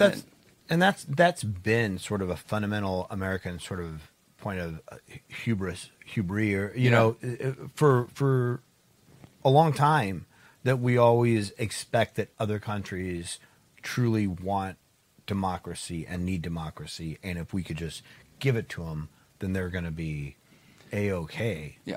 No, we've tried, I think, unfortunately, to influence more heavily the trajectory of some countries rather than, you know, look, and I think that's something that we had, especially with regards to China. If you look back at our policy for a long time, you know, we were doing, I mean, for taking as an example, we were purposely doing technology transfer to China from the government on all sorts of levels, all sorts of, you know, range of technology to build China up. For different reasons at different times. One, we wanted to have them oppose the, you know, Soviet Union, but then later because we want them to be bigger, a stakeholder, and you know, all sorts of other reasons. But it's not exactly clear that like they want stuff in the same way. They think about it in the same way that we do. They're in a very different place in the world. They have a different historical context. And so I think one of the big shifts that happened in the last administration, and this administration has continued it, which is, all right, we're not in the, we're going to plan your future for your business anymore. We're going to lay out some standards. We're going to say this is the minimum you got to get to, and if you don't, then we're going to have problems. And that's kind of where we are now, where I think we've laid some of these out, and they're not meeting them, so that we're having some fights. Well, could you expand on that a little bit? Like, where do you think we are in regards to our relationship with China? And I hate to like ask you to make predictions, but like thoughts about where you see it going in the near future. Yeah, so I mean, in the immediate term, if you just think about the massive economic relationship that we have with China, I think there's just going to be a huge number of new regulations, controls put on it, right? Or different ways of sort of monitoring or kind of regulating it.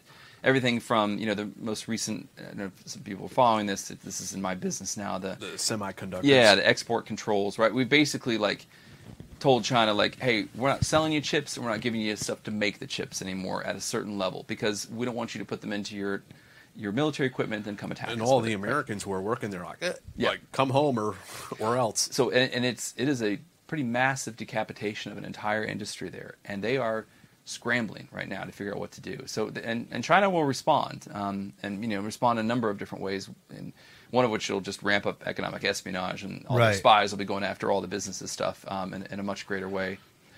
But this is really just the beginning. This is just one industry. I mean, you could take quantum computing, you could talk about hypersonics, any type of sort of cutting edge technology, and it's going to be hard to think about what is not going to be potentially regulated.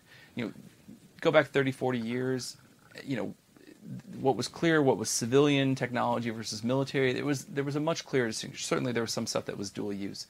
Now, so many things could be used for the military or used for intelligence purposes, right? I mean, you think about, just even like geolocation data, right? This is some of the stuff that's coming out about TikTok, right? That TikTok was pulling geolocation data of Americans. And people may be like, well, who cares about that? They know I was at the Burger King. I mean, whatever. But if you take that and you aggregate it with other data you have in other places, it might be able to help you figure out lots of things that you're doing, right? These just individual pieces of this. But if you think about if that data now is thought of as essentially having a national security purpose, or at least needs to be protected from a national security perspective, there's almost nothing that wouldn't be in that realm. Right. So if you're thinking about the future, what is our relationship with them going to look like? Of these areas that got sort of designated as we're going to cooperate in some areas, compete in others, and then essentially confront in others. I think this is the sort of either Jake Sullivan or Biden sort of, these kind of different areas. I think the areas we're going to cooperate are going to probably shrink to zero. Yeah. And maybe you'll throw the environment to everything, but even John Kerry's ready to throw a hat in and say, well, this is going nowhere. The areas where we compete are going to expand massively, and then more and more of those are going to kind of slip over into the confront area. Yeah. I don't know what's coming. I mean, but I think we're in sort of for not just with China, but with Russia and there's a number of other powers. It's easier and easier for smaller powers to kind of punch above their weight. The U.S.'s ability to kind of keep a lid on things that we have for the last 75 so years is diminishing. Our desire to do it is diminishing, and maybe that's even more important. The U.S. doesn't want to exert, blood and treasure out in the world to do these things anymore. So the ability for other countries to push back is going to expand. That chaos kind of continues to escalate, and it's going to be a very different place. How do we get, because for instance with China, like you mentioned TikTok and the data. Well, and we also know that China owned a bunch of the DNA testing places that pregnant women were using, which could potentially be used to create designer viruses, Yep. Specifically targeting individuals or whatever. How do we, we talk about this in a way because we're United States and we think about ourselves and it's the U.S. versus China, but there are all these other countries out there that also do not benefit from China, sort of expanding that. Are they stakeholders? How do we get them to become stakeholders so that it is not a U.S.-China? Yeah, I mean, I think we're working on it, and it's going to be slow going. I think you're probably going to have blocks kind of slowly coalescing on both sides, and then you're going to have a lot of people kind of in between that are trying to straddle both parts of it. And I think, the EU is sort of getting its head around it. Australia certainly is. And I mean, the Five Eyes, there's been a number of things. I'm not as confident about India. I know they're part of the Quad that we've got with, as part of the bulwark to push back on China. It's not exactly clear. Certainly, some of their activity vis-a-vis Russia, where they're buying a lot of Russian oil, a lot of Russian military equipment, as they've done for years. So I mean, I think we've got a lot of work to do, and this is where the big problem from my perspective, I mean, as an American, but also I think that other countries should think about is like, we've also got a little bit of an issue sort of internally. I don't want to not get political, but we have some hyper-partisanship going on. Like right now we have a big disagreement about what are things going to look like in the U.S. for certain issues, but just even long-term, what are we going to have? And so as we're in that sort of, spirited discussion that's so wonderful in our country, and as we work this stuff out, that's a lot of kind of navel-gazing, right? And so if the U.S. is focused internally and we're not projecting power out, that makes the world a very different place, right? So in terms of countries getting in line and doing that, they may think, well, if the U.S. is not paying attention, but China's out here exerting power, I have to deal with what's at home, right? Or, if you're Cambodia, the U.S. is far away, right? Right. And so I think they're still kind of waiting to see how much and what is the U.S.'s staying power. And this is why, maybe the Russians and the Chinese are ramping up all their malign influence in order to just kind of churn things here in the U.S. get even worse. It benefits them for us to be hyper-partisan, for the left and the right to be going at each other so much. Absolutely. I mean, and they've done this before, right? The Soviets did this in the 1950s, the 1960s. And they've had a long-standing kind of operations against the United States to do it. And it essentially sucks all the oxygen out of the room because we're arguing with each other. And so, and to be fair, like there are some real serious issues that we do need to resolve. It's not being helped by the fact that we've got crazy, mis and disinformation floating around, that it's being ramped up by outside parties.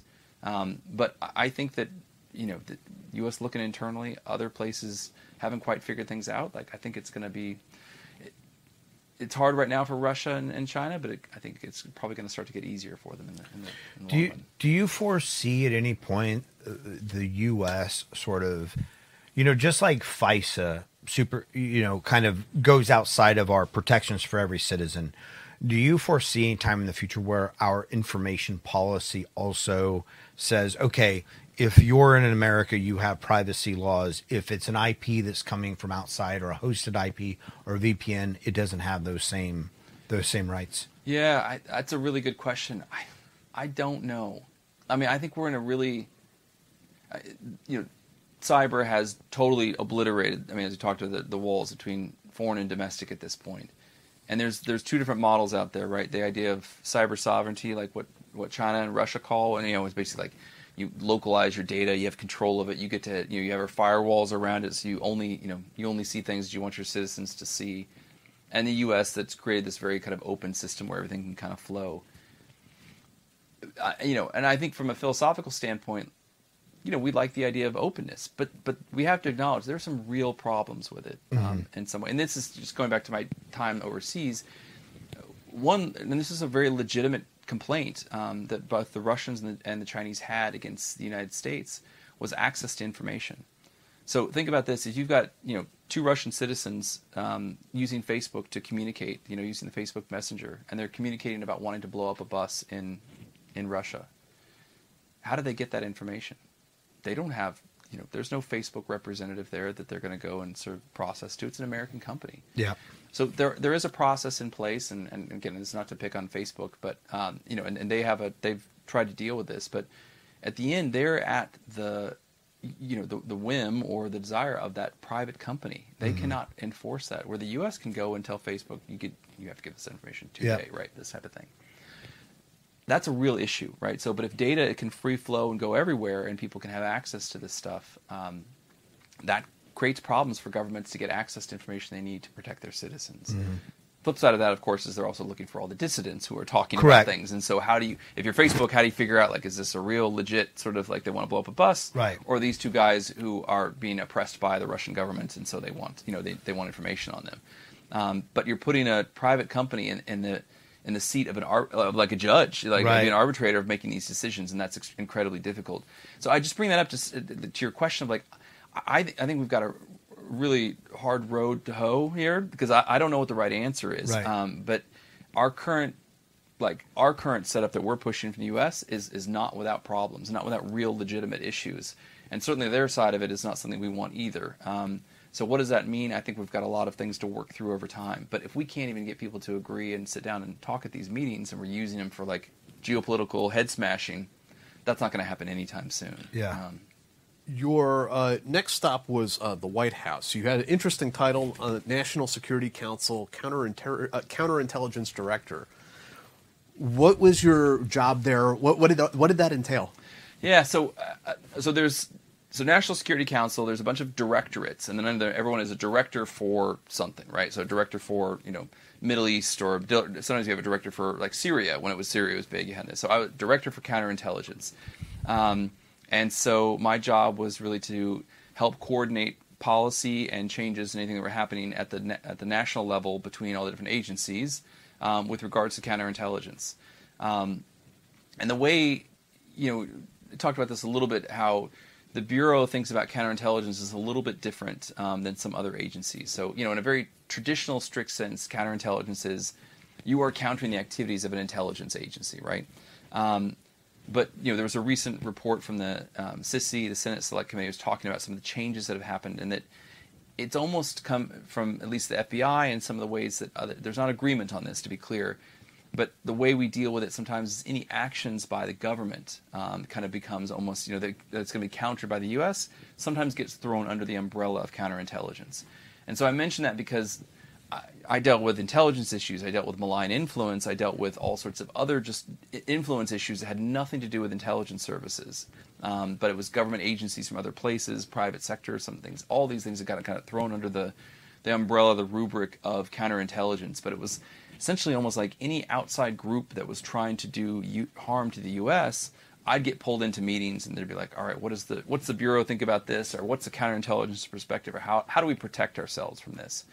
And so anyway, I did a lot of China work at that time as we were trying to move the U.S. from really, when we talked about these levels from a cooperative stance where we were really trying to help China kind of continue to build up. And there were still, in 2017 when I got there, still a number of agencies that saw their job as cooperating with China, as providing information, helping them build things, helping them, and to be fair to them, this had been the they don't see it as anything nefarious. No, yeah. and we were told to do this, right? I mean, this is what the agencies are supposed to do.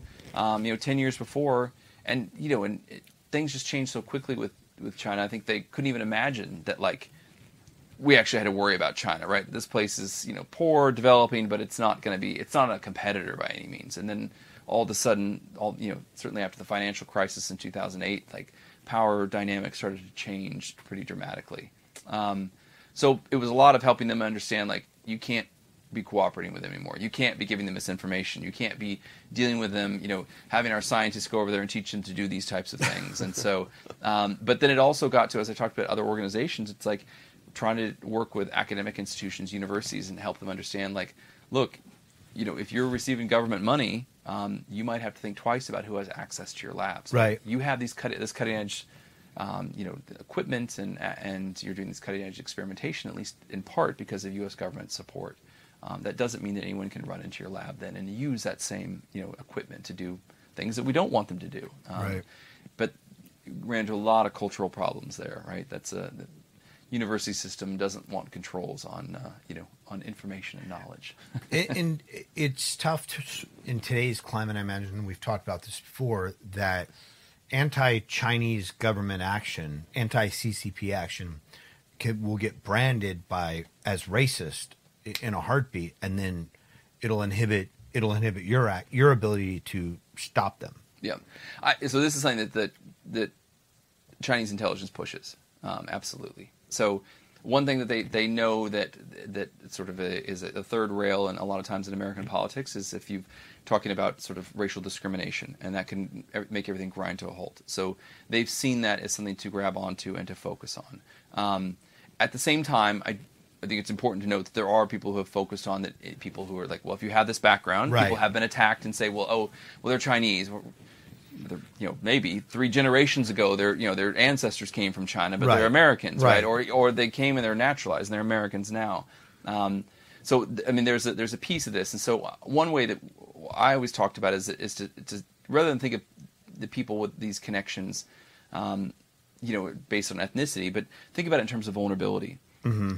Your ethnicity or your national origin, it really doesn't matter what what they are.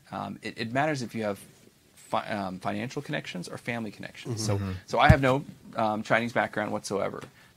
If my sister worked for a multinational in Shanghai, I would be vulnerable. Mm-hmm. Because of her being there, the security services, intelligence services could lean on her in a way, right? And so it's important to think about this stuff as a vulnerability, right? That connection can be a wonderful thing for, in terms of cultural aspect and even helping in all sorts of ways, but it also can make people more vulnerable. It doesn't necessarily make them a threat. And so I think part of the issue is that sometimes people jump to, well, if you're associated with that, you're a threat, right. rather than saying, no, you're vulnerable and you could be abused. Because sometimes it's unwitting, sometimes right. it's witting, but so that's an important, I think, distinction to make. But in some ways, the CCP has got us chasing our tail because they'll focus on saying, well, it's purely a racist sort of like attack on us, because you're attacking us. And so there's Hawaii likes to play that game. Yeah, absolutely. And so the U.S. government's made a real strong attempt to focus on one, saying PRC, People's Republic of China, right, and talking about that and using that as rather than saying something as Chinese, because that can obviously not just be the country, it could be the ethnicity, right? And then is also focused on talking about the party as the problem rather than the people. And I think that's a really good, important distinction, right? Because they're the vanguard, they're in charge. Most of the people don't even know what's going on, much less have any ability to make any decision. So whether they've been propagandized and are supporting them, that's important to note. But at the end of the day, it's the party that we really have a problem with, and not the people. Mm-hmm. What was it like being up there at the White House at a high level and kind of? I know there's probably a lot of things you can't talk about, but I mean, you must have been, at least aware of some pretty gnarly counterintelligence investigations and some things that, probably kept you up at night. Yeah, no, it was.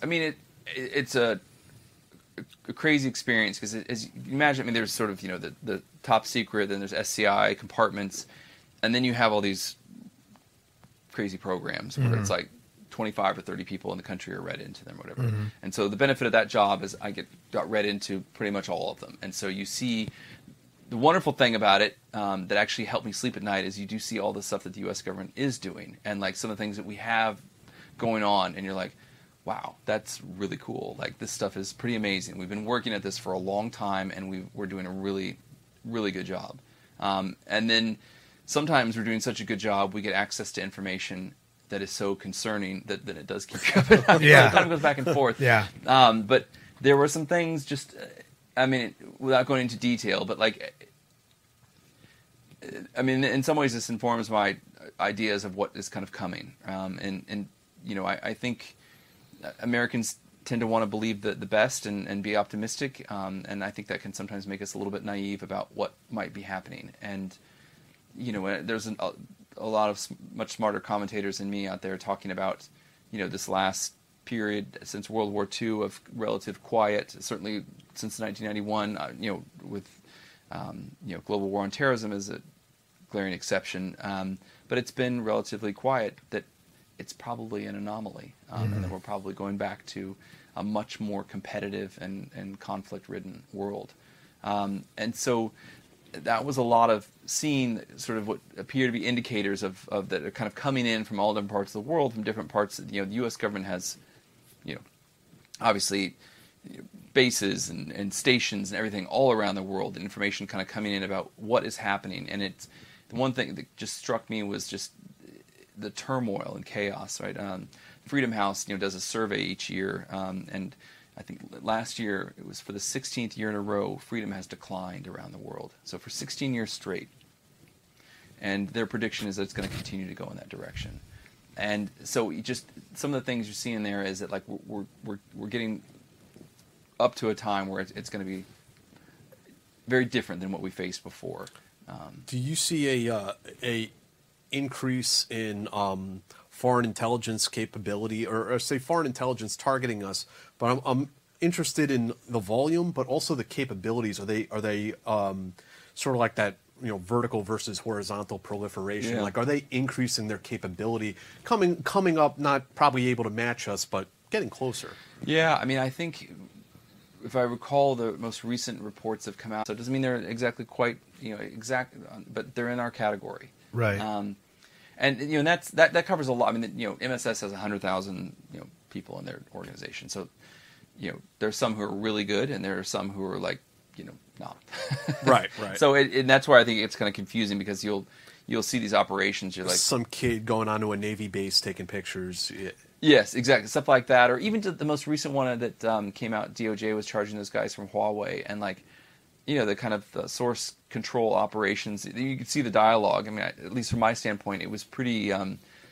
He's revealing a lot of things he shouldn't have revealed. He's basically talking about what his boss wanted or didn't want, and all sorts of information you wouldn't want to tell a source if you want to kind of keep them strictly controlled and focused on things and stuff. So I don't know who it was exactly who was running it, but it didn't seem that's great. But back to your point, I think that the number of agencies out there that are doing it, not just in Russia, China, but other places in the world, it's cheaper and cheaper to do this now. You've got a lot of private sector people getting into it. There's been some great articles recently about Indian hackers for hire, and you can do that.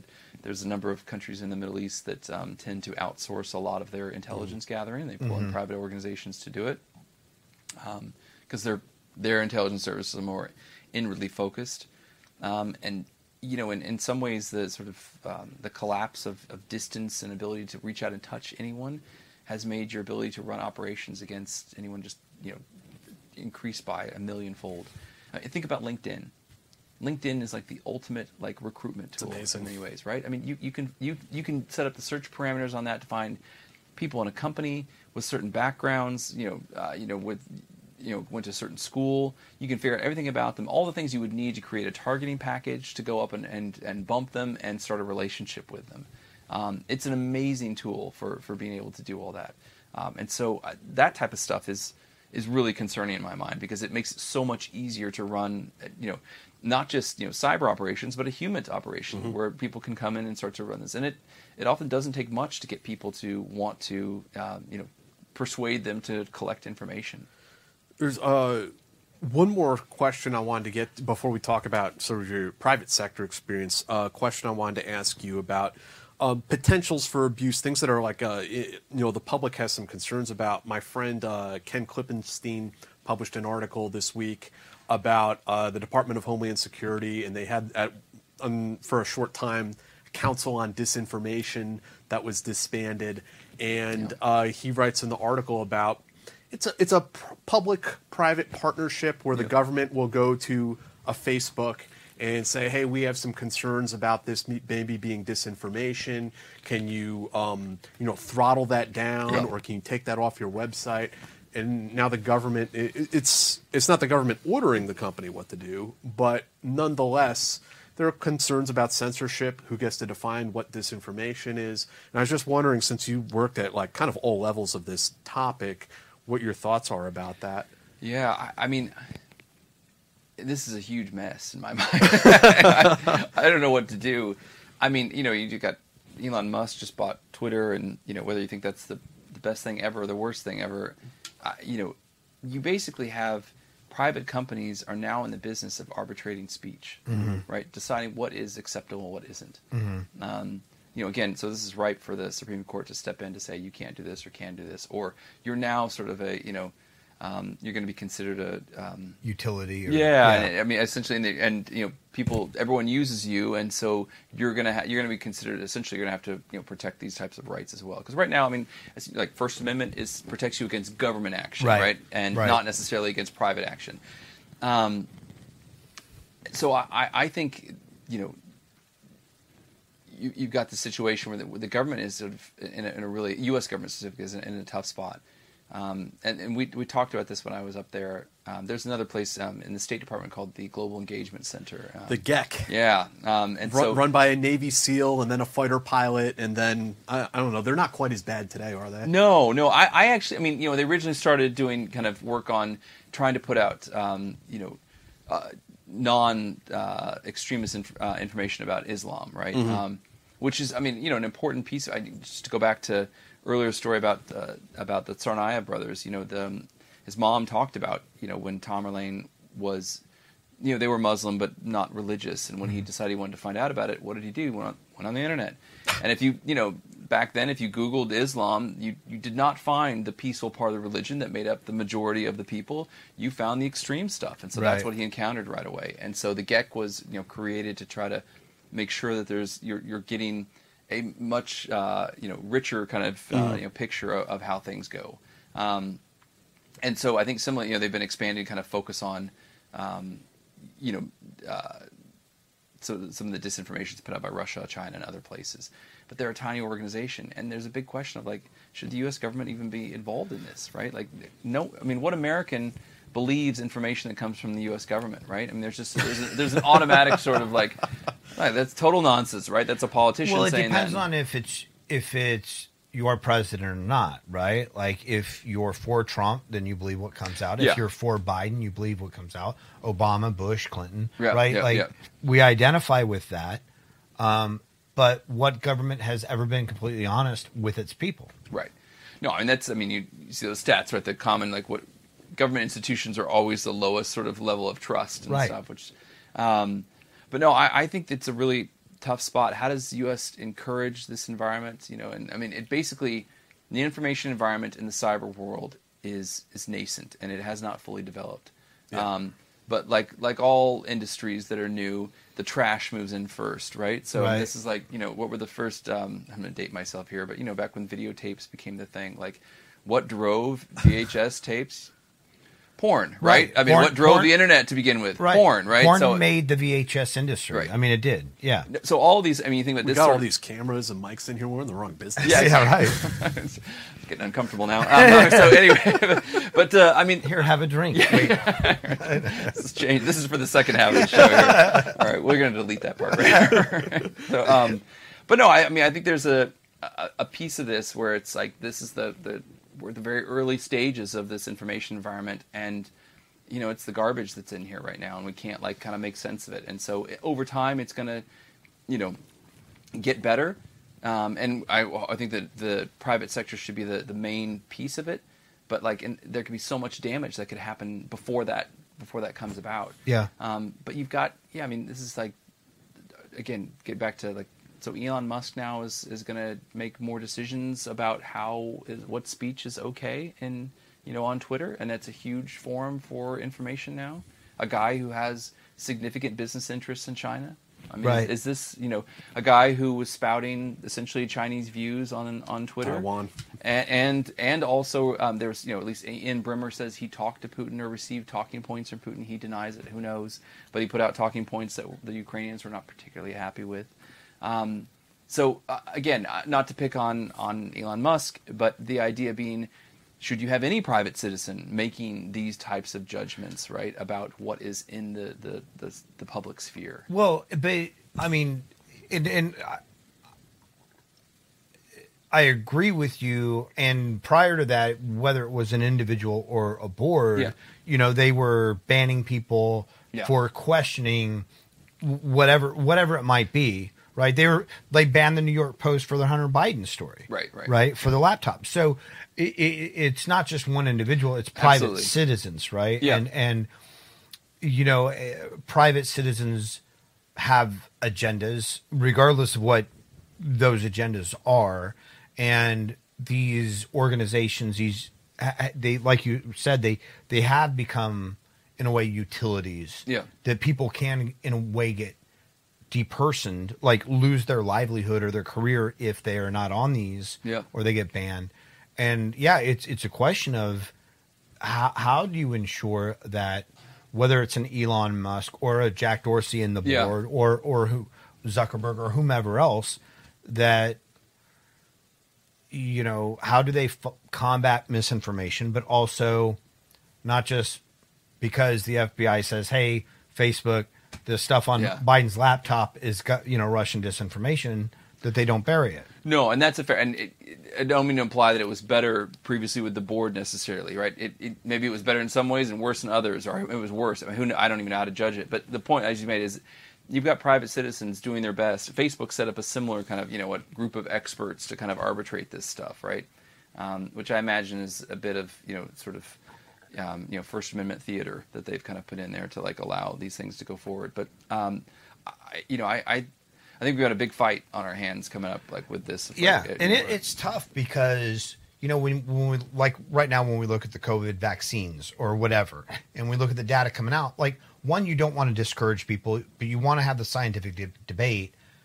Like, what if this were the smallpox vaccine, and there were people like saying no, don't do it, where it was necessary, or what if it was electroshock therapy or lobotomies? Like it's difficult to determine when something is actual debate, when it is targeted misinformation. Yeah. No, I don't have it. I don't know if there's a good solution for it. I'm not sure if the days of Walter Cronkite delivering the news for everybody were necessarily better in every ways, right? Right. I mean, certainly some things were better than others, but why did he have such a kind of an ability to make those decisions? Right. What was the news? People decided was the news. Yeah, I mean, again, this is one of those things that you think about could easily consume, American society, thinking about this and trying to figure it out. And it's rough. I will say without sound too, rah patriotic. As much as rough as it is, I think it's the right way to do it. Right. I don't want take China as an example, having, a bunch of technocrats who have my best interests at heart, who are making decisions about, I need a firewall to protect me so I don't, have any ideas bothering me. I don't want that. The flip side of that, though, I hope most Americans come to understand is that means that we have these debates that can get kind of ugly, and we should try to make them as less ugly as possible, less personalized, right? But this is our methodology for trying to find some sort of middle ground compromise, and it takes time. But if the less we try to kill each other during that, the better, right? Do you, having been in China and understanding their system, and maybe social credit wasn't kind of a thing then, I don't know. It's hard to be, yeah. But do you see a potential for it in the United States? Do you see any traces of it in the United States? Or do you think that we can slip by that and avoid it completely? Yeah, it's a really good question. I think we're going to have to be really careful that we do not fall into or get kind of lured in by the siren song of surveillance technology. I think a lot of people see that as this sort of wonderful panacea that's going to solve all our problems, right? Just in my current job, we talk to a lot of businesses, and we talk to them about how to protect their employees and protect themselves from losing information. And their response a lot of times can be, well, we've got this wonderful tool that allows us to see everything that they're doing. I'm not sure the employees know that they have that tool.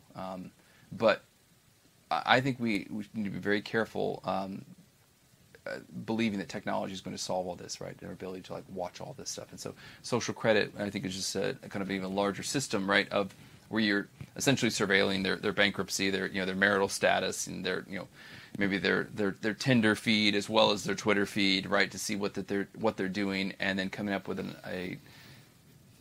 some wonderful algorithmic kind of results that no one can kind of peer inside of to figure out how it's actually patriotic? Done. Right. Yeah. Right. Yeah. Is it the right? Yeah. I mean, is it the right talking points? Yeah. I think this is going to be really difficult, and I mean, this is maybe the challenge of AI. I mean, how do which we don't necessarily have. We just have machine learning at this point, but at some point we may have something much closer to AI. And how do we use it without sort of destroying ourselves, right? Right. To go back to Elon, he's very worried about it. And then even to connect to Putin, who said the person who controls, the country that controls AI will control the world. Right. And we've seen some bad experience with AI where, they did the Twitter AI, I think, and after getting sort of stampeded or brigaded, that it did nothing but curse and. Oh, it was like super racist. Right. Yeah. That was horrible. Right. Yes. Yeah. I mean, I think that we're still trying to learn how to figure that out, but I think there's this piece of assuming that technology is going to solve all of our issues, rather and that we just create the right formula. at the end of the day, it's what is that? How is that weighting going on? And then what is the information that's going in there? Someone is having to decide that, right? And so you put good information. The whole idea of garbage in, you're going to get garbage out, right? So I think there's a little bit of, we get, I think particularly Americans get kind of enamored with technology and to think that's going to solve our problems, right? Big time. And I think there's parts that can make our lives better, right? But I have young kids, I mentioned, and so my wife and I are constantly reading about all the sort of problems that are caused by social media to kids. You think about all the sort of negative effects of it, and I'm like, and so what are we getting out of this at the end of the day? Right. But almost every dystopian story we have that's been popular, from like Fahrenheit 451 and 1984 onward to Brazil and Terminator and everything else, that has something to do with technology, right? Yeah. Could you talk to us then about sort of going into the private sector and what you're up to today? Yeah. Thanks. So I saw a need, and I mean, being at the NSC and at the Bureau, we're really focused on the playing field and how to protect that. But we realized that there's a lot of companies and individuals that just weren't getting the sort of kind of preparation that they needed. I've in the Bureau, you're kind of always kept at arm's length with regards to companies and what they've got going on, and so being out in the private sector now, it's a lot easier to kind of bring you into the fold. So basically, we have a boutique consulting that helps companies deal with nation-state threats, right? So these are human-driven kind of threats, and we have human-driven solutions. So we don't focus so much on the cyber piece of it in terms of the technical piece of it. I think there's a lot out there dealing with that, for better or for worse. We focus really on kind of how the people interact with technology, the facilities, and even interact with each other. If you look at statistically on cyber intrusions, still upwards 90% plus are because of poor control of credentials, no multi-factor authentication, clicking on links, downloading things they shouldn't have. So ultimately, it's still the vast majority relates back to people. And so the best piece of software is not going to protect you from that. You have to focus on people. And so for us, it's about having creating that awareness of you are an important part to this, and whether or not you appreciate it or not, your company has been pulled into a massive geopolitical struggle. And the quicker you get your head around that and realize that there really are, intelligence officers in China, in Russia, in Iran, in all sorts of other countries in the world trying to steal your information, the better you'll be able to protect your company, your family, your livelihood, and that type of thing. So we try to help give advice and think about this, depending on what kind of company you are. If you make semiconductors, or if you're making, if you've got data or things, what are the types of assets that essentially intelligence officers and others are coming after? How they're going to come after you, and then how can you protect yourself in the private sector? Yeah, it's a little bit difficult or different in some ways because you don't have the same tools of protection you do in the government, right? You don't have the same tools to find this stuff out. So it's a lot more sort of risk analysis versus investigations and stuff. So it's been an adjustment, but it's fun. You can be a lot more creative, I think, than you can in the government, which is often kind of your blinders on.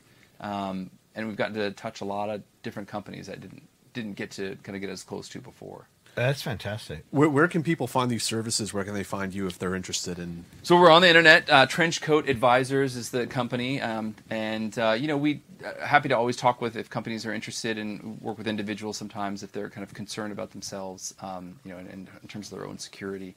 So my partner is Bill Priestep. He was the head of counterintelligence for 3 years. A few more people have joined us now and starting to work with more. But really, it's about, for us, it's more kind of strategic. How do you navigate this, right? Especially if you are one of those semiconductor companies that used to sell to China. What do you do at this point, right? What should you be prepared for? Which is ramped up economic espionage on your company, that type of thing. Yeah, it's really interesting what you're doing because it kind of rang a bell for me because I remember somebody, I think it was at Special Operations Command, saying at SOFIC one year, we need a computer program that can identify disinformation. It's hold on a second, buddy. If that program ain't up here, it doesn't matter what the software is. Yeah, exactly. Yeah. Yeah. No, and that's a big piece of it, right? I mean, there's a lot of software out there that supposedly gives all these great solutions, but at the end of the day, the people are vulnerable. And you're right. I mean, for like you said, like 80-90% of cybercrime, not even the intelligence aspect, but just the crime, which is a multi-billion-dollar. It costs businesses billions of dollars every year just in the United States. It's phishing. It's those human-oriented attacks. Yeah. Do we have any questions from folks out there? We do. In we the have. world? We have some questions. All We got some spicy questions. I don't know Some if we have spicy I don't know. I don't know. I was just saying that. Let me see what we got going on here. Pop over to the studio.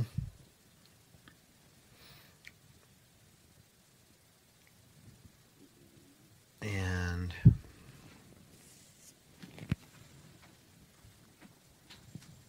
all right. Danny, thank you very much. This is a great question. Was Holden's father a big J.D. Salinger fan? Oh, no. I wish my parents were that literate. Even.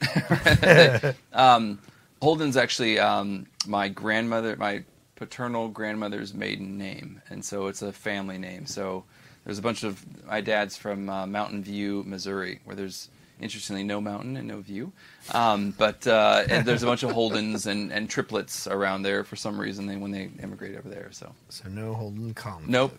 Caulfield. Jerry, thank you very much. What is your opinion of the ports of New York and New Jersey? Do you think they are deliberately open to immigrants from China? I have not heard that. I can't imagine they'd be deliberately open to them. But there's human sort of trafficking is a massive issue just around the country, around the world, and China has some huge issues with that. So it's funny, actually, that is one issue that we were able to work with them on, was human trafficking to some degree when we were in China at times. And then there was, anyway, it became frustrating, but that was one that they had some time for us on, and it was a serious issue. There are some really powerful criminal operations. I mean, obviously, I haven't heard of the triads, but there's a number out throughout China that kind of bring people in. So I don't know if it's purposeful, but I mean, that sometimes it's just the corruption is so endemic and rife, and it's pretty easy for a criminal organization to exploit it. Do you feel as though politicians are becoming more security aware when it comes to immigration issue? Not just immigration, but like who they allow on their staff, who they're partnering with, who they're taking donations from, things like that. At the federal level, for sure. At the state level and the local level, I don't think so. I think that there's been a couple articles that have come out. Axios did one probably about a year ago, and there was another one recently. They're still at a point where it's like, ex-Chinese city calls up and says, "Hey, we want to set up a friendship with your town in Idaho," and they put out a warning like 3 months ago, warning like small businesses, like you need to be aware of. And I think they're starting to get their heads around it, but there's a huge kind of gulf of understanding at this point. So I don't think people take it as seriously. And again, I think kind of to your point earlier, there's a little bit of people are like, well, I can't do this because then I'll be considered discriminating or racist. And again, from my perspective, this is not approached as if that person is a threat. It's like understanding that people have vulnerabilities based on where they may have family. Right. Their particular ethnic national background is irrelevant. Actually, right? Just think and approach it that way. And so if this person happens to be of whatever ethnicity but has no connection to China whatsoever, and they don't have any family over there, then they're probably just as safe as anyone else is. Right. Right. Ohms, thank you very much for the donation. This is more a comment, I guess. I know the Bush administration offered ports to UAE and Saudi Arabia. Not sure about Saudi Arabia, but yeah, that's a thing. Thank you, Ohms. Danny, thanks again. Was Agent Triplett involved in the investigation raid on Mar-a-Lago? Is he able to speculate on why Donald Trump hasn't been indicted yet? So no, I left the bureau about 2 years ago. So I was, and have not been on the investigative side for a couple of years now. So all I could say on any of those cases that I can't imagine the machinations and scrutiny that goes into. Everyone is fully aware that you're damned if you do and damned if you don't at this point. There is no safe answer on any side. So it's probably pretty rough for everybody. RS, thank you very much for the donation. Thoughts on former agent Robert Hansen, Eric O'Neill, and the movie Breach? Yeah, I liked it. I mean, I think. Look, I mean, Hansen obviously was just devastating to, to the United States and to the Bureau specifically. But I think there's something, and I can't go into any detail, but I understand now. The feeling that people have, and they talk about it a little bit in the movie, which I thought was done pretty well, about someone that you work with that you assumed was you're on the same team, right? I mean, you guys have been in government. You're doing jobs that are very difficult. You're often doing it for pay that is a quarter or less of what you could make in the private sector, and you're doing it with people many times because you feel like you're part of a mission, part of a team. And if you suddenly realize that one of your team has been working against you the entire time and undermining all the things that you believed in, it's pretty devastating. And I think that it's been a while since I've seen the movie. I think it captures it well. But obviously there's some huge intelligence kind of issues with impact of what Hansen did. But I think that maybe underappreciated is the impact they had to the organization. Just the feelings of just mistrust and just that you've got someone in your midst that worked against us. Right. That was like kind of the one thing that I noticed James Olsen get a little choked up talking about was Aldrich Ames. Yeah, he's like, I knew Ames had a problem with alcoholism, and they were friends. I didn't really? say. He's like, I didn't say anything because I liked him as a person, and I think he said it was like the one big oversight, the one lapse that he felt in his career. Yeah. Well, I can understand. I mean, it's one of these things where, again, you think in the movies it's portrayed as like it's clear, it's someone they're shifty and and all these things, and like it's not. It's often people who are like all humans are flawed, and they make a series of bad decisions to get themselves in a place. I mean, I don't think Aldrich Ames started off as knew he was going to be a traitor for his entire life. And right. He didn't grow up. He was an 8-year-old laying in bed saying, I want to be an FBI traitor. Yeah. Exactly. And same with Hansen. And so, not Ames. Yeah. Sorry. But no, but and so you think about the trajectory that person goes on to go from a place of where at some point I imagine they believed in what they did and believed that they were a part of it. And then to suddenly go to a place where they could betray everyone. That it's a very human journey, and I think it's upsetting, but at the same time, like there's a piece of it I think that we don't really fully understand and have explored, like what that person does psychologically to convince themselves this is okay. Yeah, I mean some serious cognitive dissonance there. They're saying that this is I'm doing. I mean, Hansen believed he was helping the Bureau, right? Hansen was a curious case. He's not a normal sort of traitor. He his motivations are more opaque. Yeah, absolutely, and but sort of from an intel perspective, kudos to the Russians for being flexible to deal with someone like that, right? I mean, but that's part of the game in many ways of like you have people come to you for all sorts of different reasons of why they want to provide information, and you have to figure out if it is a good reason, if it's a reason that you can believe in the information, can you validate it, all these sort of things, and it's extremely complicated, but it's rare that it happens so cleanly that you can just say, oh, well, great, this is good. And right. And if it is, it's probably such a low level, it's not impactful. But when it gets up to that level, it's horribly complicated. Right. So. Yeah. WizWiz, thank you very much. How do we de-incentivize? Yeah, de-incentivize economic espionage carried out by our own geopolitical allies. Example: France, Japan, Israel. Disincentivize. Yeah, it's a great question. I don't think we can disincentivize them. I think we have to I think we're going to have to. We just got to put up protections for it. I mean, this is the difficult thing I think with allies. Be it Israel or South Korea or France or whatever, that we align in many ways, but in their mind, you got to get inside their head, which is, all right, today the U.S. cares about my issues, but will they tomorrow? Right. And so what do I need to do? I need to get everything I can out of this relationship, right? Obviously, we don't like that from our perspective, but you can understand why they see it that way, right? They don't have the hundreds of years of close relationship like the UK does, and that they can depend on that's going to be there. But I mean, one way to do it is to sort of have a much more open. Well, a couple of different ways. You have a much more open sort of where we share certain high technology with them, which I think we're starting to do with some places like in Japan. And then the other is they develop their own sort of internal, intellectual property regime that is worthwhile. And so that even if a company steals something, you go to Japan and you can sue them. You go to France and you can sue them, right? And so that could happen over time, and that's something that the U.S. could require them to, sort of enact in order to have access to certain things. Right. And so maybe that's something that my successors at the NSC can work on right now. So, Jerry, thank you very much. Who is your favorite Russian writer and why? I could type in Russian, but those guys would butcher that. Yeah. You True. can answer in Russian. You can answer in Russian if you want. Jerry, you're showing your colors, man. No. My favorite Russian writer. I mean,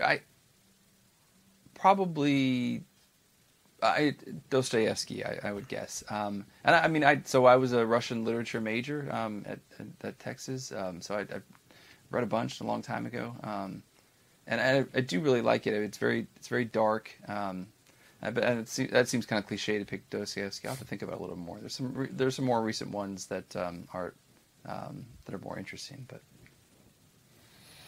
Let me check the Patreon real quick.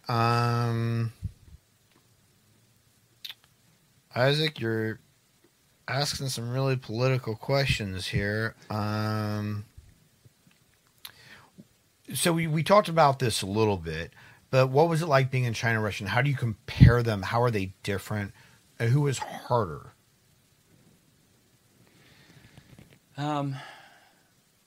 Yeah, I think China was harder in a lot of ways. I felt like there was a lot more distance between how we talked about things and how we saw things than Russia. It doesn't mean that it was necessarily we're going to come to an agreement with Russia. Sometimes the worst fights can be between siblings, right? In some ways, like people that you agree on a lot of different things.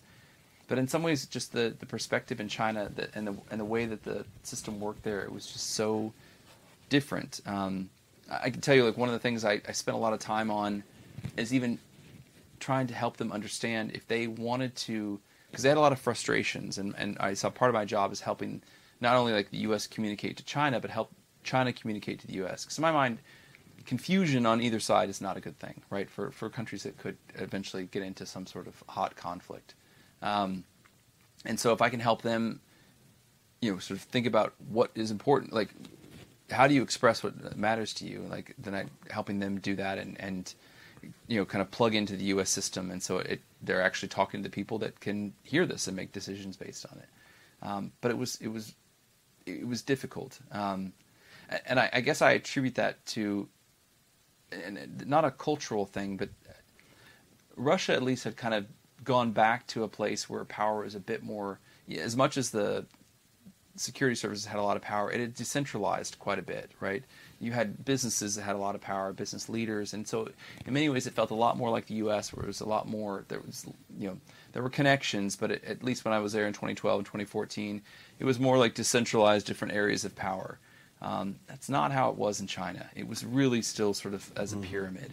And that part of it, I hadn't really, I'd been in Russia in 93, but things had already fallen apart. I had never really experienced before, kind of being in a place that is, they're not quite totalitarian yet, but they were on their way, and like you could kind of feel it in a way that was very different. And so, being in a totalitarian state, I kind of missed the tail end of the Cold War, and that's what it felt like, the sort of beginnings of it in China.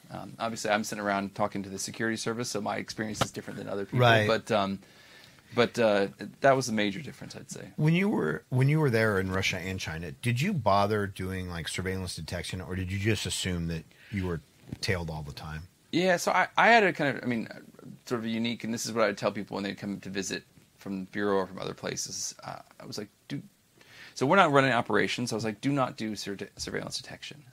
So basically, I'm telling this to the FBI people, you've been on the other side where you've had to watch somebody. Right. And when they make it difficult for you, it's kind of a pain in the ass. Right. Like when they're being jerks and they'll cross the street like 50 times and they're just messing, like then, and so trying to think about it from professional courtesy. If I'm going to the zoo, there were times where I would wait because they were slow and they got caught in traffic, or they, and so I hoped, because look, they had to do a job and they had to make sure that I wasn't going and doing anything untoward or that I wasn't supposed to be doing there, and I wasn't, so it didn't bother me, and I thought that it'd just make it easier for them to do their job. Yeah. But every now and then they just kind of appear to kind of do a little show of force. Yeah. I can think of when I was on my way to the zoo, we were with kids and turned around, and then there's 6 guys just sitting at the fence, just staring at me at a time, probably about Smoking 2 feet cigarettes. away. Yeah, basically. Where's Holden? Well, I was like, God, I feel like there's someone watching me. I turn around, and there's 6 guys just sitting there watching. And I was like, oh, there you are. and every now and then they do that, just kind of make sure you know that they're there, right? That sort of thing. Now, did you ever do the same thing, like walk into a sandwich shop and then just turn around at the counter and wait for them to come in and give them a nod? No, I didn't ever want to embarrass them to make them, make them feel like they got made, because if that would kind of make it more difficult for them, because then, they don't have the same sort of restrictions, and so there's all sorts of they're going to come in and pee in my bed or something like that. Right, toss your apartment. Yeah, we had a dog. I didn't want to kill the dog. Right. It would have just been. I was like, what am I going to gain other than just being kind of a jerk to them? Right. The only thing I would do, and this is so childish, but now that I'm out of the government, I'll say this. Surveillance games, ladies and gentlemen. So this wasn't even surveillance. This is me. Just I would, every now and then I would Google something that was, sort of something about Russian men and inabilities to do certain things, because I'm assuming they're reading through all of my Google searches, right? And so it's all my Google, Taylor Swift or whatever else I'm googling at the time, right? And then it comes in, why do Russian men are they unable to perform? And right. So all these very technical things about. So I just hope they would give them a little bit of a laugh, that when they're reading through all of my Google searches, that they would kind of see that one thing. That was the only entertaining part I would do to them, but. I do that for the FBI agent that monitors this office. Holden, this has been awesome, man. I really appreciate you coming in and sharing some really unique insights that I don't think too many people have. Oh, my pleasure. And I hope the next time you come through New York City, we can have you over again. And I mean, there's a lot to discuss here, and obviously these issues are not going away at all. We're still going to be talking about this in 10, 20 years. We have 2 more questions, and please thank you everybody much for your donations. We're not accepting any more after these 2. I'm going to, first off, Peter, thank you very much. I never realized that Casey Jones, after working with the Teenage Mutant Ninja Turtles, became even more of a badass counterintelligence agent. Another great show. Yeah, you forgot your hockey mask. Didn't Casey Jones wear a hockey mask? Yeah, he had hockey sticks and baseball bats. Yeah. You call this and that over there a family? And then right now, thank you very much. Why won't the FBI give over Seth Rich's laptop? Seth Rich? Oh. I don't know. There you have it. I don't know. I wasn't involved there in that. You have it. I don't know. Holden doesn't know. Yep. Yeah. Thank you, everybody. We really appreciate your questions. And thanks, Holden. We really appreciate it. We will see all of you guys on Friday with Mr. McCoy, Air Force 24th STS Special Ops dude. He'll be here in studio. We're excited to talk to him, too. And so until then, we'll see you guys. Hey, guys, it is Ryan. I'm not sure if you know this about me, but I'm a bit of a fun fanatic when I can. I like to work, but I like fun, too. It's a thing. And now the truth is out there. I can tell you about my favorite place to have fun, Chumba Casino. They have hundreds of social casino-style games to choose from with new games released each week. You can play for free anytime, anywhere, and each day brings a new chance to collect daily bonuses. So join me in the fun. Sign up now at ChumbaCasino.com. No purchase necessary. VGW Group. Void where prohibited by law. See terms and conditions. 18+.